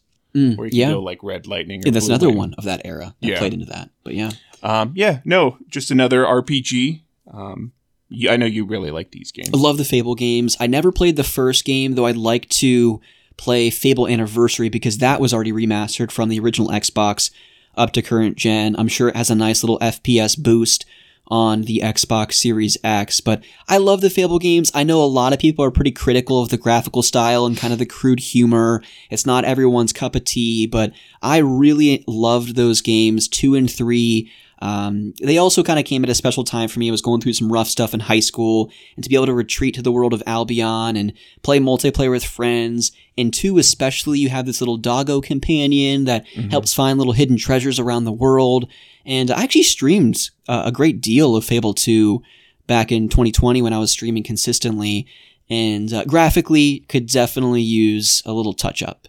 Yeah. Not looking so hot, but man, that gameplay still is pretty dang fun. Holds up. Pretty dang fun. So, good stuff. Great pick. Love it. My second one is Dragon Quest VIII Journey of the Cursed King. I would love for this game to get the Xenoblade Chronicles Definitive Edition treatment. It already got a remaster of sorts for the 3DS, ported, whatever you want to call it. They compressed the orchestral score from the PS2 game, though, so the music isn't as great. And I just want an easy way to play a really pretty, polished Dragon Quest VIII. I know so many people look at this and say it's the best game in the Dragon Quest series. A lot of folks even say it's arguably their favorite JRPG of all time. I've talked umpteen times over earlier in the show. I talked about how the Dragon Quest series is one of the most accessible JRPGs out there. It's just comfy, cozy, good, turn-based combat times. And I'm sure I would happily play the 3DS version. I have a copy. I haven't started it yet. But man, to be able to play Dragon Quest VIII and graphically look like Dragon Quest XI would just be awesome. That would be cool. They were doing a Dragon Quest remake, right? In the Octopath. Which one is that? That's the third game. Okay. So which I cannot wait for. That's going to be awesome. Yeah. I really enjoyed my time with Dragon Quest XI, so I'm sure along the same veins that'd be a good pick. Yeah, I haven't played Dragon Quest VIII. A lot of people say, hey, don't touch a masterpiece. It's good as it stands today. But you could say the same and make the same argument for Xenoblade Chronicles on the Wii, and they really had some wonderful quality of life treatments from the Wii version to the Switch game, and if I had to venture to guess, Dragon Quest VIII could probably benefit from some of those as well, but the Otaku Brothers Gmail account is open if you want to come at me with some hate mail, all right? But that's my second pick. All right. And then my third one, it's actually, you're going to get mad at me for this, a game that I haven't played. GoldenEye 007. Okay. You probably don't want to touch the masterpiece. That's why I'm not doing a full rework of it. Just up-resing all of those missions. Still same gameplay, same sounds of everything. But yeah, I think this would be a lot of fun. I know you played the multiplayer with a group of people online. Yeah, GoldenEye Source Engine, yep. But having that up-resed and still the fun gameplay would be a ton of fun. I agree. I think all the Play-Doh models are deserving of a little refresh, remaster. There were rumors that this was going to be announced at the Xbox Game Showcase. We didn't see it. I would like a remaster of GoldenEye under one condition. don't touch my boy Boris. Up-res everything else. Boris, he's perfect as he is, okay? Leave him alone. And, man, I can't wait to squad up with the Otaku Brothers folks. Yeah, that would be a ton of fun. And I do think there's probably some kind of licensing issue, though. I know when it was kind of already remastered for the Wii that they couldn't use Pierce Brosnan's likeness, so they had to use Daniel Craig's face, which was a little weird. I don't know what that licensing looks like today, but even if you have to use, I don't know, like Mark Wahlberg's face, just throw him on there. We need more of him everywhere. Yeah, just throw Mark Wahlberg's face on. Did they just have like a limited run on how long they could use his like likeness? Probably. I mean, dude, contracts and stuff, you know? Yeah. But he'd still get royalties. You'd think he'd be all for it. Dude, Pierce is doing well. You know, he's just sitting in Tahiti, he's hurting. sipping the mojitos. Yeah. Yeah, with his golden gun. Great pick. I like it. Make for some fun multiplayer action, but... And that's one, I mean, from that list that you read off of, that you definitely want to include multiplayer on. Oh, 1,000%. Yeah. Yeah, that, I mean... It would have to come with multiplayer for it to be successful. For sure. Yeah, the single player is good times, but yeah, that would not sell as well without multiplayer. Yeah. People would be up in arms. My third pick, I'm sure some friends out there listening to the show right now would tend to agree. Good Lord, give me Final Fantasy XIII Remastered Trilogy for current generation consoles. Yeah, that's a good one. Square Enix, come on, get it together. I mean, how many times have we gotten Final Fantasy X Remastered? We got it on PS3, we got it on Vita, we got it on PS4. Got it on Switch. I'm sure we're going to get some kind of PS5 patch for Final Fantasy X here soon as well, but 13, it's kind of wild to me that 13 is still exclusive to the 360 and the PS3. Would you want that? Would you still want the same combat system? Oh gosh, do not touch the paradigm system. Okay. Yeah, no, that's a masterpiece as it is. But here's the caveat I was going to get to. It already, if you play it on your Series X, looks really up-res, so the chances of them doing that is kind of slim, but I don't think that's a reason not to package those 3 games, one case. Man, I would happily pay $70 retail for Final Fantasy XIII Remastered Trilogy. No, I think that's a good one. Really, most of the Final Fantasies would be good, like just to either remaster or remake. Well, I mean, they've already remade 7. There's rumors that they're going to remake 9. And 10, 12 have already gotten the remaster treatments. So I think it's about time we give, Lightning, Vanille, Snow, Hope, Frog, Terra, everyone else. You've never played those games before. Exactly. Give us the remaster trilogy, please. What's your number 4? I did 3 because we originally were doing 3s. Oh, okay. Well, I'll just rattle these last 2 off then. Okay. My number 4... I didn't think about this now until I look at my list, but I have 2 Lord of the Rings games on here. Surprise! My number 4 is Lord of the Rings Battle for Middle-earth 2, so man. Released in 2006 on the Xbox 360. That was such a fantastic game. Yeah, and it kind of runs like ass now. It totally runs like ass now. I mean... you don't see many of the, like, his Halo Wars had a very similar type gameplay. I do really want to play Halo Wars. Yeah, that one looks like a ton of fun as well. But you can't beat Lord of the Rings, building castles. It's rare that you can find a control scheme on a home console for an RTS. So for those that are not familiar with Lord of the Rings Battle for Middle-earth, it's the sequel to the first game that was exclusive to PC. And originally, I think Battle for Middle-earth 2 came out in 2005 on PC. The second game, and then it was then it was released or ported to the Xbox 360 a year later. And I remember my buddy Nick and I renting this from Blockbuster. And obviously at the time I was still a huge Lord of the Rings fan.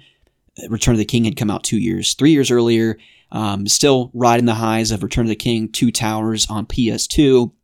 And playing this game on a home console, especially when I grew up playing stuff like Empire Earth, Age of Empires, Age of Mythology, stuff like that, mind completely blown. You could do skirmishes where you could kind of just go to Helm's Deep, play as the elves, have 3 legions of Uruk-hai that would just waves and waves and waves of enemies would just come up the little bank there from Helm's Deep, and you just have like all kinds of Rivendell elves and Legolas. And then you can get heroes as well, right? That's what I'm saying. Yeah. Yes, you could recruit Legolas and Elrond and all the wonderful little elf people just picking people off with their little bows and arrows at the top of Helm's Deep. And then eventually when you just amass this crazy army, just unleash just thousands of elves and just decimate 3 warring armies of Uruk-hai. If I'm remembering correctly, you could play both the light side and the dark side. That was another amazing thing, both good and evil campaigns. So the evil campaign, literally, Sauron wins, destroys the Fellowship, everyone good dies, and you kind of just sit on your little throne as powerful as ever, or you play through the good campaign where you kind of play through a lot of the major moments of the films. Dude, it's so freaking good. The very unfortunate thing is that these games, because of some type of, speaking of contracts and licensing issues, EA, for whatever reason, has never put these games on Steam, GOG, or anything else. So they also go for very, very pricey cost on eBay to get the PC physical editions. Mm-hmm. And this is also a game that's not backwards compatible on Series X. So it never got any kind of frames per second boost. Otherwise, it wouldn't be on my list. Because I still have my copy from back in the day. Lord of the Rings, Battle for Middle-earth 2, man. So good. So good. Yeah, fantastic pick. And then 5th, and finally here, Kingdom Hearts 358 over 2 days, whatever the heck, however you pronounce that bullshit. This is the only Kingdom Hearts game that has yet to be remastered to play on home consoles. We got, 1, 2, Birth by Sleep. We got more of the, was it the audio story version on the 1.5 plus 2 plus 6? Yeah, we got Chain of Memories, of course, as Re-Chain of Memories, the PS2 game remastered as part of those collections. But 358 over 2 days has not gotten that treatment. We only have the cutscenes of them eating their little sea salt ice cream, which is really nice. Some of the best music in all of Kingdom Hearts is in this game, and it is very repetitive, but I feel like as part of its remaster, you could make the game a lot more user-friendly, borrow some of the, fighting mechanics from the later games, I don't know, add some other quality of life stuff that wasn't there. You really don't have to do a lot. I just want to be able to play this game, and I feel like it would make sense with, if you take into account, it doesn't really, when I think about the chronology of the games, but they did Kingdom Hearts 2.8 Prologue, Future Perfect After, whatever it was called.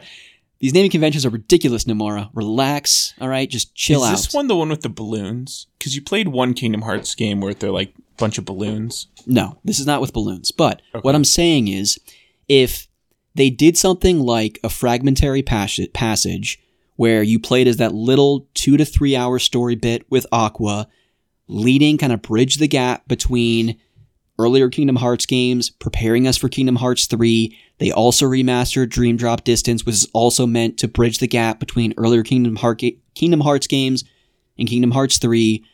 If they threw 358 over 2 days on a PS5 disc, remastered it, and then included some type of 2 to 3 hour story bit playing as Sora or some other random character to help bridge the gap between Kingdom Hearts 3 and the more recently announced Kingdom Hearts 4, I'd be a happy camper. Oh, that's a good one. Yeah. I don't see it happening. But no, I don't see that happening at all. They're probably going to be working on 4 pretty heavily.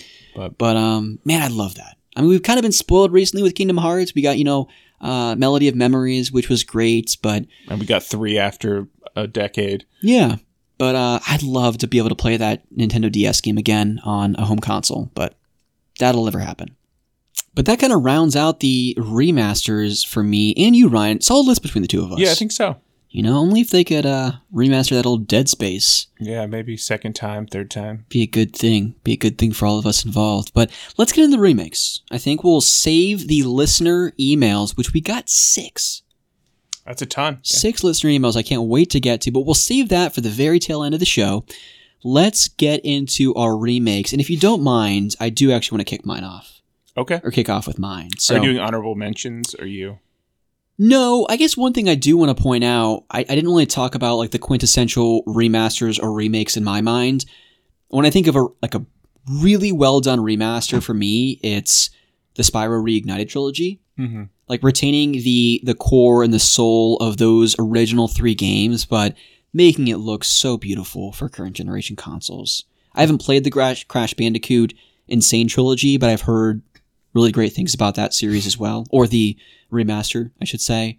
And then when it comes to remakes, Final Fantasy VII remake, I think that's the gold standard for and me. even Resident Evil 2 remake, to me are just like the bar to be cleared for remakes. Yeah, no, I'd completely agree. Moving forward, but I don't have any honorable mentions. Do you have honorable mentions? I have one that they kind of mentioned, which is the KOTOR one. Okay, but it went through development hell, and they fired like their art director and some executives, and then it got pushed back, and now we don't know if it's even a thing. So I would love to play those games. They're fantastic, or they were. So playing them a second time for this current generation would be amazing. I'm with you there. Absolutely. Would have had it on my list if we hadn't heard of it yet, right? Like if it wasn't already announced, but great pick for sure. Well, my number 1, you actually mentioned it as part of the remasters, and that's the original Assassin's Creed. Okay. So this originally came out in 2007, so about 15 years ago, because we're actually celebrating 15 years of Assassin's Creed. Ubisoft has a couple of things planned, I think, in the fall, but I don't think a remaster is good enough for the original Assassin's Creed. I actually watched like 2 or 3 videos in preparation for this episode because I wanted to see, the first time I ever saw Assassin's Creed, I remember going over to my cousin's house, and I don't know why he bought a PS3 at launch, but he bought a PS3 at launch because he wasn't into video games. So it was more as like a Blu-ray player than anything else. I mean, that's why I got it, but it was expensive. Yeah, it was like $600, but I remember going down to his basement, and he had friends over or something like that. I mean, he's a little older than I am. And I remember just rushing down there, popping in Assassin's Creed, and kind of getting lost in that world. And I never really played it again until, many years later when I had an Xbox 360 of my own. But why I think a remaster isn't good enough is because I've been playing the Ezio trilogy, which was remastered for PS4, which includes Assassin's Creed 2, Brotherhood, and Revelations.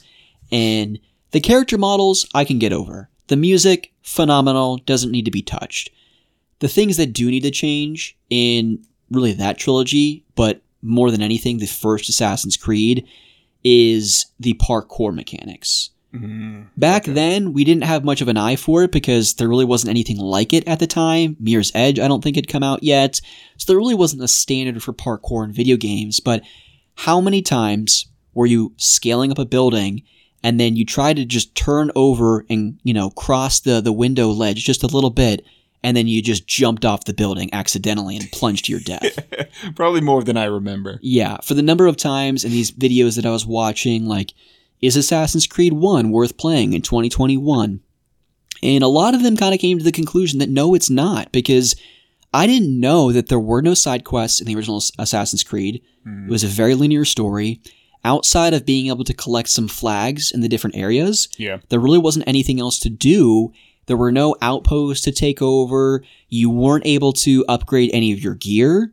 You weren't able to upgrade your assassin outfit. It was a pretty bare bones, linear action-adventure game.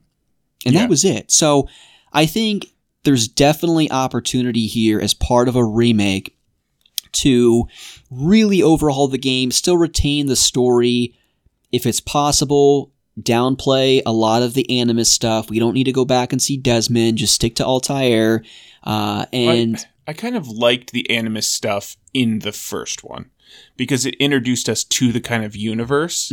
But then when you get into the later stuff, it kind of fell off. You have the first main 3 and Brotherhood, which they're trying to tell an outside apocalyptic 2012 type story. But after that, I don't even care if you even put me in an Animus. That's a good point, because they had an outer story as a main feature of the game. Yeah, because without that, when you're in the Animus and you're playing as Altair, oftentimes there are weird little glitches on the screen, and that kind of actually adds to the atmosphere because it felt like you were actually in the Matrix of sorts. Yeah. So I think, yeah. But when you get to Scratch like that. Origins and stuff, I don't care about some person who's digging up about, like, I just want to be in Egypt. Yeah, no, I'm with you there.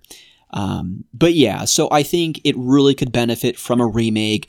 I think also if I haven't looked at the sales numbers, but I don't know how Origins, Odyssey, and Valhalla have sold game over game. Mm-hmm. I know Ubisoft is kind of hurting with sales numbers, and I think remaking a game like Assassin's Creed would maybe revitalize and add some fuel to the fire in terms of, as remakes often do, right? Bringing an old game to a new generation, but also, you know, it'd probably be a pretty nostalgic game for people at this point because it came out 15 years ago.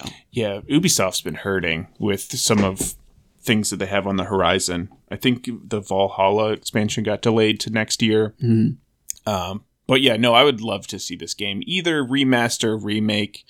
I just want to play it again. Add more stuff to do in the game. I mean, if you added the outposts from like the stuff from Brotherhood. Yeah, if you add the stuff from Brotherhood, but if you also added like the outposts that we see in stuff like Origins and Odyssey and Valhalla, I think that'd be really great. I would like to keep out the RPG elements from that newer series, retain the essence of that earlier Assassin's Creed series, and I think it would really hit for people. Yeah, so kind of update it to like the Syndicate level because you just finished that one. Yeah, absolutely. It's a good pick. All right, what's your number 2 then? My number 1 for remakes is Zelda Ocarina of Time. You really think this needs a remake? I mean, it got a remake on the 3DS. I didn't like the game, Ocarina of Time. So I played it after Breath of the Wild. Breath of the Wild being my first, Zelda game. So having, opening up the world, kind of updating the gameplay itself. The Ocarina of Time story is pretty cool going through time, but it's such a tiny world. Like, I played on 3DS, I think, in college. Redoing the fields, redoing Hyrule Castle, just making the world larger.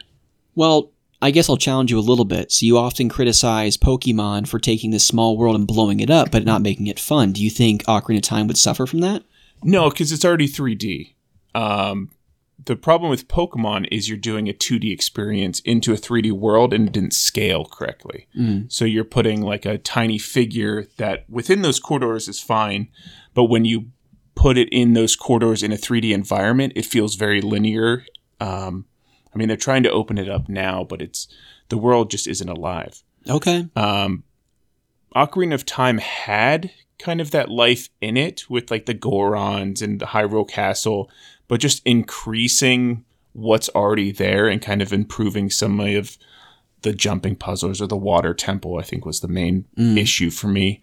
I think it'd be good. And then similar to like Assassin's Creed, just bring it to a new generation who might not have played it on the N64 because that's decades ago at this point, or on the 3DS. Yeah, it's an interesting pick. I mean, I don't know. I mean, Ocarina of Time, there's no way that Nintendo's not going to return to that game at some point. I don't think it's a matter of if, it's when. And I believe the remake for 3DS came out in 2011, which is 11 years ago. So, and I don't think that just adding Ocarina of Time to the Nintendo Switch Online Family Plan or whatever is really going to do much for people. Because, again, the only people that are playing that are the people that grew up in the 90s playing Ocarina of Time on the N64. Maybe some people are showing their kids that game, but I think most folks would say, like, hey, I would say most younger folks would say, hey, this isn't aged well, this isn't Breath of the Wild. So I don't think it would happen anytime soon, but I could see, like, 10 years from now, them doing some type of Breath of the Wild scale, Ocarina of Time type of remake. Yeah, I just think it would be a classic. I mean, it's one of the games that people tout as being amazing. Yeah. And going in, I guess, similar to how this current generation would view it, as my experience, giving it the love it deserves to get it to a place that I would actually enjoy it would be what I'd want to see. You might be trying to fit a square peg in a round hole there. I mean, if you don't like the core of Ocarina of Time as it stands today, I doubt a remake is going to do much for you, but you never know. Yeah. You never know.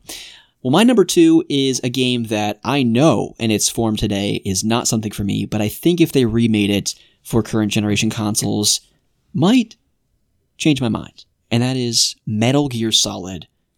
September 1998, originally came out on the PlayStation 1. I've tried to start this game at least 2 to 3 times. I've got an hour or 2 in every time I've played it, and the controls, the graphics, the shooting mechanics, everything about it, it just doesn't do it for me. I feel like if I played this game when I was about 10, 12 years old in 1998, I probably would have fallen in love with it. Yeah. And Metal Gear Solid would be one of my favorite series ever.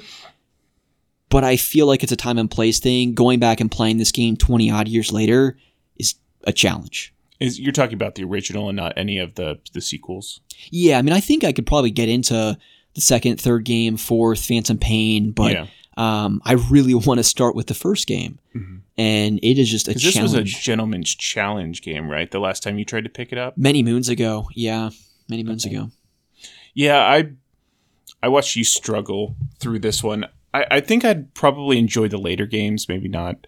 I'm not a huge stealth person in the way that this gameplay would probably See, translate. I love stealth. That's a thing. Yeah. So it's right up my alley. It's a difficult game to get into nowadays. Yeah. No, I think that's a good pick. So for sure. What about you? What's the next one? I have 2 left. One is kind of out there, and one you could probably guess. Okay. Which one do you want to hear first? Well, let's start with the weird one. Okay. Chrono Trigger. Okay. In the vein that they redid Final Fantasy VII. Okay. Upscaling. Interesting. I borrowed your copy, I think, on the 3DS many moons ago. I put maybe 10 plus hours. I loved all the characters in there. I liked the idea of the time travel. I loved the little frog guy. Oh, yeah. The dialogue was great.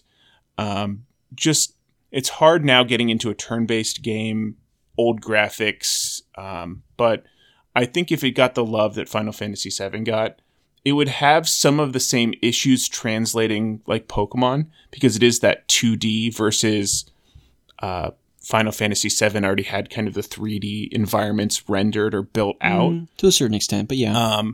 But I feel like they could get around that pretty easily. Yeah, I struggle with remaking things on the Super Nintendo, because I feel like they already... Perfect is too strong a word, but I feel like graphically, the soundtracks for a lot of those Super Nintendo era games, like I look at Chrono Trigger, I look at Super Mario World, Super Metroid, Secret of Mana, so many of those games that the sprites on the Super Nintendo were so crisp and so vibrant and colorful, and they just look so good. Now, granted, Chrono Trigger on the Nintendo DS is, in my opinion, the definitive way to play that game. I'd be very curious to see what a Chrono Trigger remake would look like, though.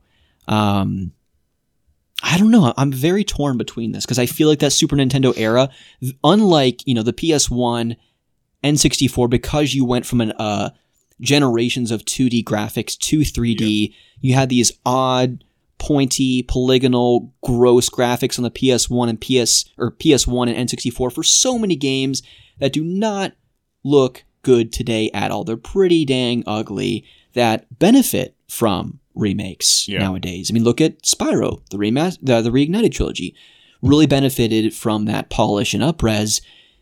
But that Super Nintendo era, man, is so special as it is. But I think it's a great choice. I'm really curious what it would look like. I mean, touching classics is hard. It is. I mean, the same thing that Ocarina of Time would be hard touching. Yeah. And then the issue with the sprites to 3D models and then all the environments. But I don't know. I want to play this game because it's a classic, and it's really well regarded. But it's hard to get into in this its current state. Yeah, I mean, and then look, I think there's a little bit of something you need to point out there is that you're just not as into turn-based combat type games. Yeah, I have to be in the right kind of mindset. Like, that's kind of why I'm getting away from Pokemon as well. Mm-hmm. It's hard. Okay, well, good stuff. Speaking of Pokemon Gold and Silver, Let's Go Johto. Yes. Inject it into my veins. I thought Let's Go Eevee and Pikachu was phenomenal.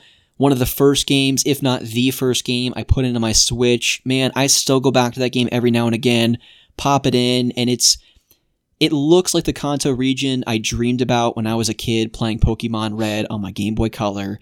And I feel like while the Silver and Gold, Heart Gold, Soul Silver on Nintendo DS already look wonderful and it's great to play. They're like $4,000 on eBay. I have copies of both, but guess what? A lot of people don't.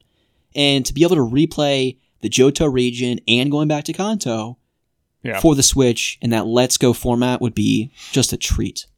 No, did you ever complete the Pokedex in the original one? I didn't. No, I didn't in Let's Go. Hey, you have some, and then you can get all the shinies. That's important. I don't need to do that. No, no thank you. No, I love the pick. I'm surprised we haven't heard that announcement yet. I know. I would definitely take this over Scarlet. Violet. Violet and Scarlet or whatever. I don't know, the gameplay, the mixture of Let's Go or the app kind of chucking the Pokeball was pretty cool. It's probably not for everyone, but definitely a great take. And then seeing the environments, because Silver is probably my favorite generation. Yeah. But yeah, that's a good pick. Yeah. Good pick. All right, what are we settling down with your final pick? My last game is a game that I've only got through once, and I tried going back recently, and I got stuck on a level that we both hate, but it's Kingdom Hearts 1. Oh, gosh. Yeah, so going through the Tarzan level, I rage quit. I've gone through Kingdom Hearts 3 maybe 3 times full game. Kingdom Hearts 2 probably 2 times at this point, and I made it through Kingdom Hearts 1 once.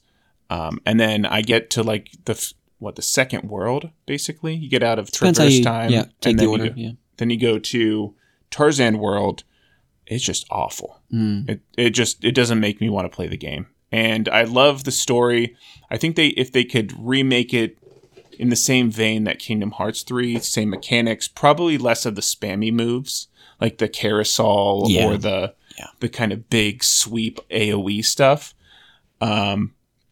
And then you can make those worlds so much bigger and more vibrant, having a better engine. They don't need to be like Betamax City size worlds for everything, but expanding what we have for like the Tarzan world, Peter Pan, I think it was just the boat. You have Wonderland. Agrabah was pretty big, but I think it was just that main road up to it. So that would be good, and then Atlantis would be amazing. Yeah. That's a good one. I didn't even really think about it just because we've gotten remasters console generation over console generation, but when we get Kingdom Hearts 4, and at this point, I have to venture to guess, best case 5 years, more likely 6 to 8, if I had to guess. Maybe sooner. Who knows? I have no idea what Tetsuya Nomura's doing behind the scenes these days. He's working on a lot of games, actually. Final Fantasy VII Remake 2 and Reborn, or whatever the heck the subtitle is for that. He's working on a lot of games, so it'll be a while before we get Kingdom Hearts 4. But I don't see the series going beyond 4 outside of remaking the earlier games. I don't know. It depends on how intense they want to get with the masked people. It kind of left off in a weird place. I don't think they're going to do another full trilogy. I think at most it'll be 4, if not 5, and not maybe go all the way to 6. Dude, they better get Haley Joel Osment on the couch now to phone in his lines, because he's not going to be around when the 5th game comes out. Who does he voice? Dude, I don't know voice actors or names. Oh my gosh, I don't even know what to say anymore. Sora. Oh, okay. The main fucking character in the game. Who's Sora? Dude, you really hurt my feelings this episode. I'm sorry. Yeah, you really brought it down a notch. So, How old is he? Haley Joel Osment, I don't know, man. He's like in his 30s or 40s. He was in The Sixth Sense like 30 years ago. Okay. Yeah, he's going to croak soon. Yeah, so sit him down, phone in his lines for Kingdom Hearts 5. All right. Put that in some kind of cryo chamber so that we can get it in the future. Tetsuya Nomura. Solid pick. I'll forgive you on not knowing the voice actor for Sora only because Kingdom Hearts was your final pick for remakes. Okay. How does that sound? Thank you. You're welcome. And my final pick, everyone's probably thinking, Rusty, where are all the 3D platformers? Where are they at? And, they're not coming yet because I actually forgot about my 4th pick, which is Silent Hill. Okay. That's a good one. On the original PlayStation. I have the HD collection on PS3, so I have Silent Hill 2 and 3. I don't have a way to play 4, and I have some of the spin-offs as well on PS3. But I think that original, it's a little difficult to get nowadays, probably pretty pricey in the PS1. Mm-hmm. And if I had to guess, graphically speaking, probably hasn't held up super well. Yeah, I don't think so. So we got PT many moons ago. There were rumors about Konami making a Silent Hill remake. Nothing's really come to fruition on that front, but man, I'm really in the mood for my horror games after playing Outlast with you. Yeah. So no, that would be a good one. Give me some Silent Hill remake. I think that would be fantastic. I'm sad that PT never came to become a thing, because that was a great game. A short one. But yeah. Did you ever play that one? I didn't. No, I did not. Well, yeah. Silent Hill's a good one, Ben. Yeah, so that's my 4th, and then my final pick, rounding it out with a 3D platformer. We got to do it, people. Bring back my pals Jak and Daxter. Precursor Legacy came out 21 years ago. Naughty Dog, come on. Stop it with the Last of Us remakes and remake Jak and Daxter, all right? The game that's more deserving of it. I don't know when this is going to happen. I don't think Naughty Dog would do it. I think another development team would. And if Toys for Bob wasn't busy making Call of Duty maps, because Activision is, well, they're Activision. Yeah. I think Toys for Bob would have been perfect for remastering the Jak and Daxter trilogy in the same way that they did Spyro and Crash. But if that's not going to happen because Toys for Bob is too busy making Call of Duty maps, I think it would be really neat for Jak and Daxter, the first game, to be remade in a similar way to the 2016 Ratchet & Clank, where it still retains a lot of what made the first Ratchet & Clank game so special on the PS2, but it still feels new, fresh, and original, and they changed some of the ideas and story beats to make it new. Yeah. Kind of has a little bit more of a new identity. I feel like if they gave Jak and Daxter the Ratchet & Clank from 2016 treatment, that would just be so special, and maybe would encourage other developers to get on the 3D platformer train, you know? Yeah, this is a series I never played, but I've always been interested in. So, yeah. Well, I think that, you know, words without action is nothing, Ryan. So that is true, but I take action on RuneScape.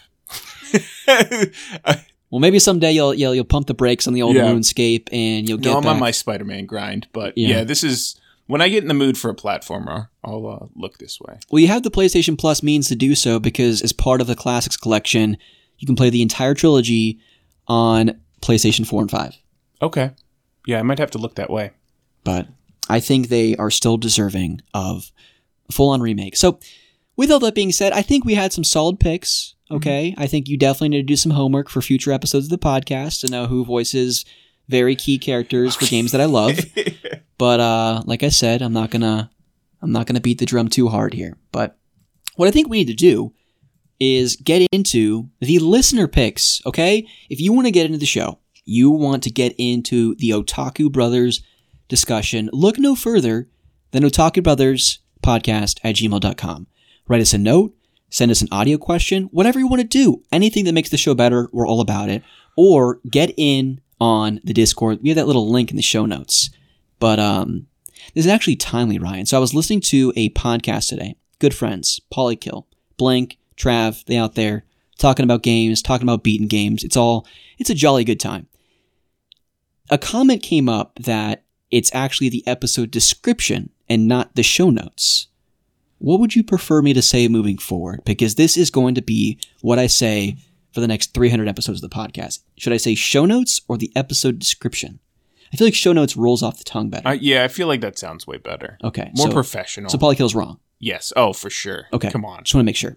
So first email that we got here from our good buddy Logan. He says, "Hey guys, I'm making this list while eating lunch and just thinking off the top of my head real fast. I just have a few short ones to get in on the participation. First up, NFL Street franchise. I love these games. Logan, I'll do you one better. Just bring back EA Sports big. SSX Tricky, FIFA Street, NBA Street, NFL Street. Just bring it all back. We all need it. Fusion Frenzy, he says, this was Mario Party for the Xbox. I loved it growing up and would love to see it remade. Never played Fusion Frenzy. No, me neither. But I've heard great things. Marvel Ultimate Alliance, the first one. They did this game so well, and the new ones are just not good in my opinion. Definitely not like the original. Did you ever play this one? I did not. I think I had it at one point. These are great games. Remind me also of the X-Men Legends games on the PS2, GameCube, Xbox. I would also like those games to come back. But next up on his list, he says, my number 2 would be Call of Duty Black Ops 2. This game is one of my favorite games of all time, one of the best competitive CODs, one of the best CODs for trick-shotting. I think it was the best zombies CODs. Just one of the best CODs of all time. CODs. I think if they did a remake or remaster and pretty much left it the same, it would sell like hotcakes, and I'd certainly put some serious time into it. And then his final bullet point here. He says, my number 1 would be Kinect Adventures from our good friends at Rare. This game was perfect. Psych, of course my number 1 is Super Smash Bros. Melee as an HD remaster. Yes. Do not mess with anything about the game. Just make it HD, put it on the Switch with a Slippy rollback netcode for online play. I think all casuals would love it, and all current Melee players would play it, if it was the same game still. Yeah. It wouldn't be a list from Logan without Melee. Thank you guys for always coming up with creative ideas to get the community chatting and blessing our podcast queues. Thanks, Logan. Yeah, thanks for writing in. Great picks. Wonderful stuff. COD, man. Good stuff. COD. Next up, we got our buddy Steve. I already mentioned him a couple times. Blink, he says, howdy fellas. First-time caller, long-time fan.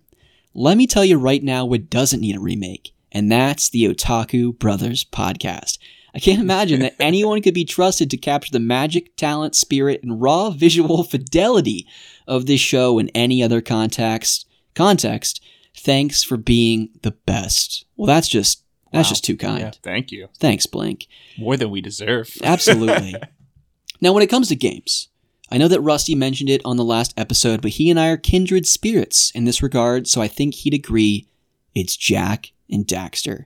We've seen what could be done with classic platformers like Crash and Spyro when they're given a facelift, and I think Jak would really shine from that kind of attention.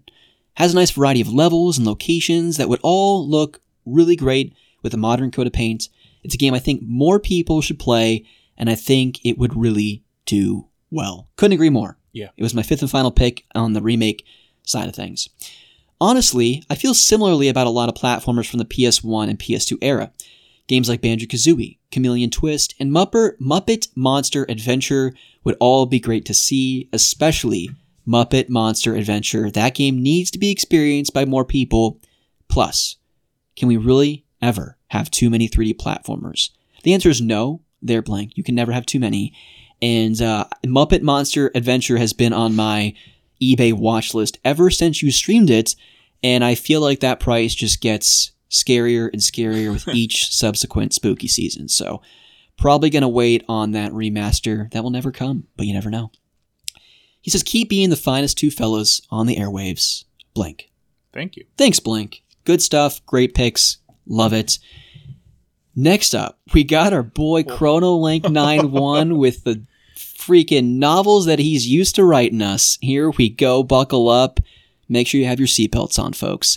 What's good, gentlemen? This is a topic I love discussing. I know people often get their jimmies rustled about this topic, and though it is the case that sometimes developers should probably just leave well enough alone, does The Last of Us need a $70 graphics update when it isn't even 10 years old yet?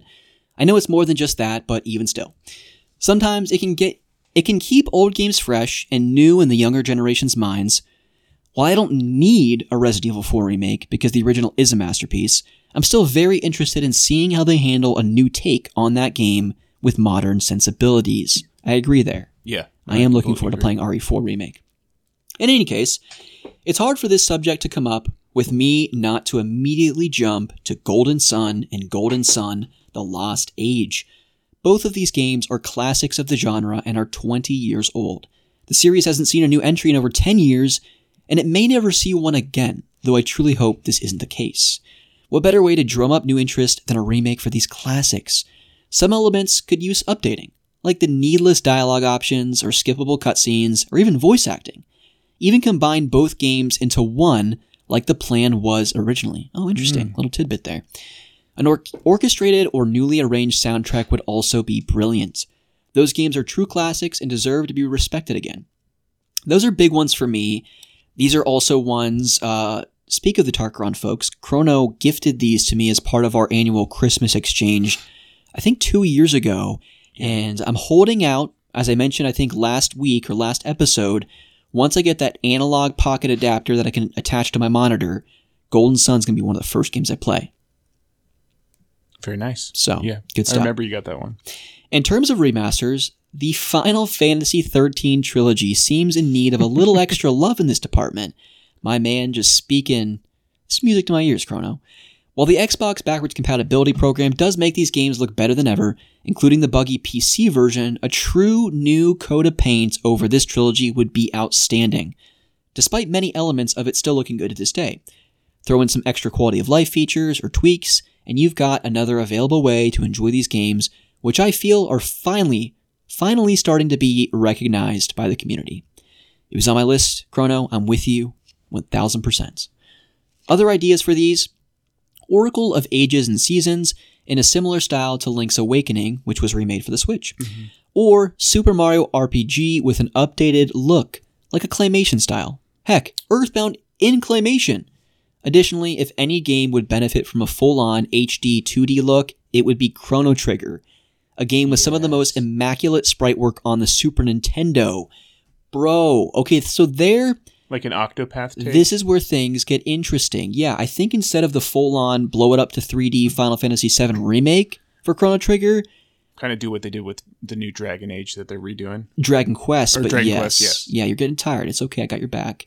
I think if they did that same up-res HD-ified remake of sorts for Chrono Trigger, that would be the move. Yeah, no, I'd be either way. I guess Final Fantasy was already the 3D look, but yeah, if they do the Octopath, I love the Octopath look, so more of that in my life would be great. That just seems like a golden ticket to lots of money for Square Enix. Yeah. I hope they do that. I'll write them a note. All in all, it's nice to see old games get new life, even in a port, enhanced port, or remaster, and it's super nice to see them get a full-blown remake, a la Final Fantasy VII Remake, or like Trials of Mana, Link's Awakening. 2 different ways to remake a game, while all doing wonderful and respectable things with them. It might not be the most original thing ever, but again, sometimes it's good to both remaster or remember why some games were great to begin with, and to give them new life to new audiences. Couldn't have said it better. Yeah. Good stuff. I've gone on long enough. Hope you guys... Chrono, first of all, you could never go on long enough, okay? Keep them coming. We love these emails. Hope you guys have a good time talking about all this stuff. Keep up the great work, bros. Thanks. Thanks, Chrono. Good stuff. I can't get that Chrono Trigger idea out of my mind. That's just awesome. Next up, we have Alex, or Return to Mother Base, as he was once known on the YouTubes. You can still find him out there. He says, Desert Island games and remasters. I'm going to have to do my best here to not include any of his Desert Island games, because this is for the next episode. Mm-hmm. But he did talk about remakes and remasters. He said, first off, listen here, Rusty. I had a great list, all prepared. One for the ages. You would be begging to be on a desert island with me because of this list. It was that good. Oh, man, that's some list you must got there, Alex. He said, then came the hand of reality slapping away my dreams while cackling, original Game Boy only. Such a waste of potential. Anyway, pending save batteries last forever in your fantasy island. He goes on with the 5 games, but we'll get to those next Saturday, all right? Everyone just chill and relax. Now, remasters and remakes. He says, coming off of Happy Console Gamer's latest episode, I think Tengai Makayu as a whole needs one only because it will open up to a global audience like Live Alive, Live Alive, Live Life Live. I don't Live Laugh Love. However you pronounce that game. Some people don't have the time or patience to sit there with a text guide, let alone learn a language.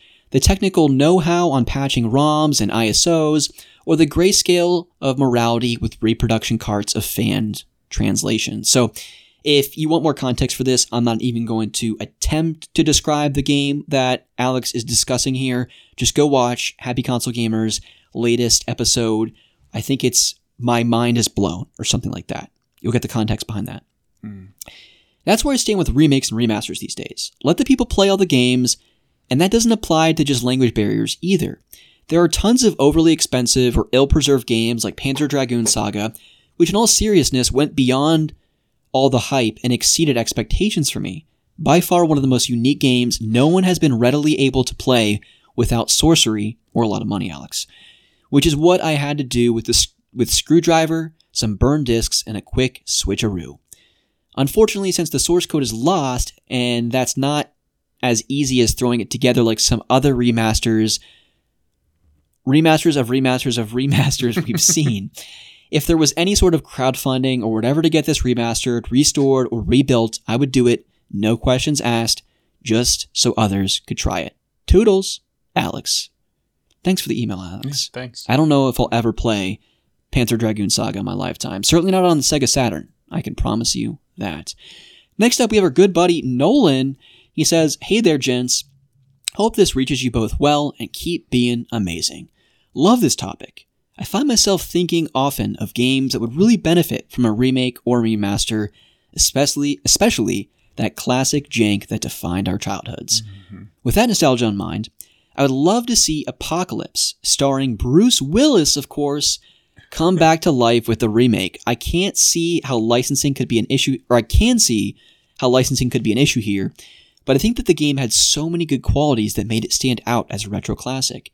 I feel that recently twin-stick shooter mechanics are very few and far between nowadays, and I think classic games really made that genre so good. Would love to have Apocalypse come back and spread its influence."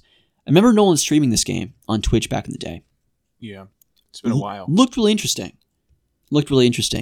I've not secured a copy of Apocalypse myself, but I could see that being a pretty sweet little remaster. Good stuff there. He says another suggestion would be the early Harry Potter games like Sorcerer's Stone and Chamber of Secrets. Yes, yeah. Nolan. I think a remaster would be awesome to help dive back into these worlds. The iconic dungeons that you go through to solve straightforward puzzles and learn new spells, excuse me, we've been recording for like 5 hours now, is so well done. I think the games would shine with a fresh coat of paint, maybe someday with Hogwarts Legacy bringing some wizardry vibes back to consoles. Man, dude, Sorcerer's Stone, Chamber of Secrets, Prisoner of Azkaban, Jeremy Soule of Elder Scrolls fame composed the soundtracks. Just excellent games. PS2 era, check them out, they're so good. Stay safe, fellas, and thanks for all the laughs and episodes over the years. Cheers to many more. Nolan, a.k.a. APOC. Thanks, Nolan. Yeah, thanks for writing in. Excellent email. Love the pics. And then last but certainly not least, we have our butt-loving, JRPG playing Devil May Pie. He says, "All right, gents, I'll make this one quick. Sorry for the super late reply. It's all good. We still got time for it. Remakes for PS3, 360 gen, I gotta go with Drakengard 3. I love a lot about that game, but performance-wise, it's borderline unplayable frame rate drops so much. Also, a lot of stuff visually could be better. Remaster for PS4, I've not played Drakengard 3, by the way. Yeah, I haven't either. But good pick. Remaster for PS4 gen there's only one correct answer, and one only. Freaking Bloodborne.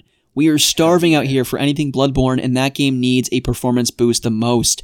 A Blue Point job like they did with Demon's Souls would be a dream, but I'll settle for a 60 frames per second and some cleanup with the visuals, and maybe rework the healing blood vial system. I'm with DMP. Ryan and I already talked about it. I'd love if Blue Point either went and remade something like Metal Gear Solid, or probably even better, did their own IP, made something from the ground up themselves. They've been remaking games for the past 10 years. But my word, do we need that 60 frames per second boost for Bloodborne? Yeah, for sure. I don't know if I agree with the blood vials thing. I think it worked pretty well. Yeah? Did you have issues with blood vials? I don't remember having Okay. I don't remember having an issue with it. Okay. Yeah. It was just really like an interesting take instead of doing the flasks. Mm-hmm. But yeah, no, good picks. Excellent picks all around. Thank you everyone so much for writing in, and I hope we get similar participation for our next episode. Ryan and I are going to be recording that this Saturday, and as we transition here to the end of the episode, folks, my word, I could not be more pumped for our Destiny Island Challenge episode for the Game Boy. I spent many hours into the wee hours of the morning last night prepping for it. I don't want to tease too much, but we've got a whole slew of fun facts. I pulled all kinds of fun advertisements from YouTube in preparation for it. Your general statistics, best-selling games, when the console came out, all that fun stuff. But man, it's going to be a good time. And then I'm closing out the show with quite the surprise. I already showed Ryan, edited it all together last night. But man, good things ahead for that particular segment. I hope everyone is looking forward to just a blowout retrospective of that original Game Boy. It's going to be great times. But thank you everyone so much for listening to the podcast. This is a long, beefy boy, well over 2 hours. So hopefully all of you fine people have found it entertaining, hopefully found you well, playing good games, kicking your feet up. The things that we normally say on this podcast. But one of the other things we always say on this podcast at the tail end of every show is I have to pass it back to my depleted of all energy brother-in-law who looks like he's falling asleep on the mic over there. Ryan, you're still with us, right? I am. Yeah, swimming before this was a horrible idea. Yeah, I lifted before this. Thanks for noticing the you look swole. Bulging muscles over here. But you got a fun fact for us this week? I do. Yeah, okay. I've been looking at a bunch of animal videos this week, and there was one about honey badgers, and I don't know much about honey badgers, but apparently they're just extremely aggressive against things that are way bigger than them. So lions, they go after antelope. They just are pissed at everything at all times. Aren't they kind of like the size of a gopher?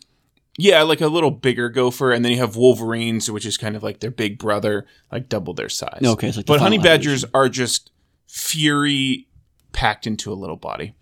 But cheetah babies, on the other hand, are not. They're extremely vulnerable.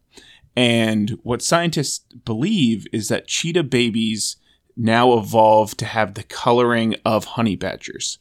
So their fur as babies, they grow out of this, but they're under, the bottom half of them, legs, kind of chest down, is really dark. And then their top fur on their back is really light, which mimics the coloring of honey badger adults.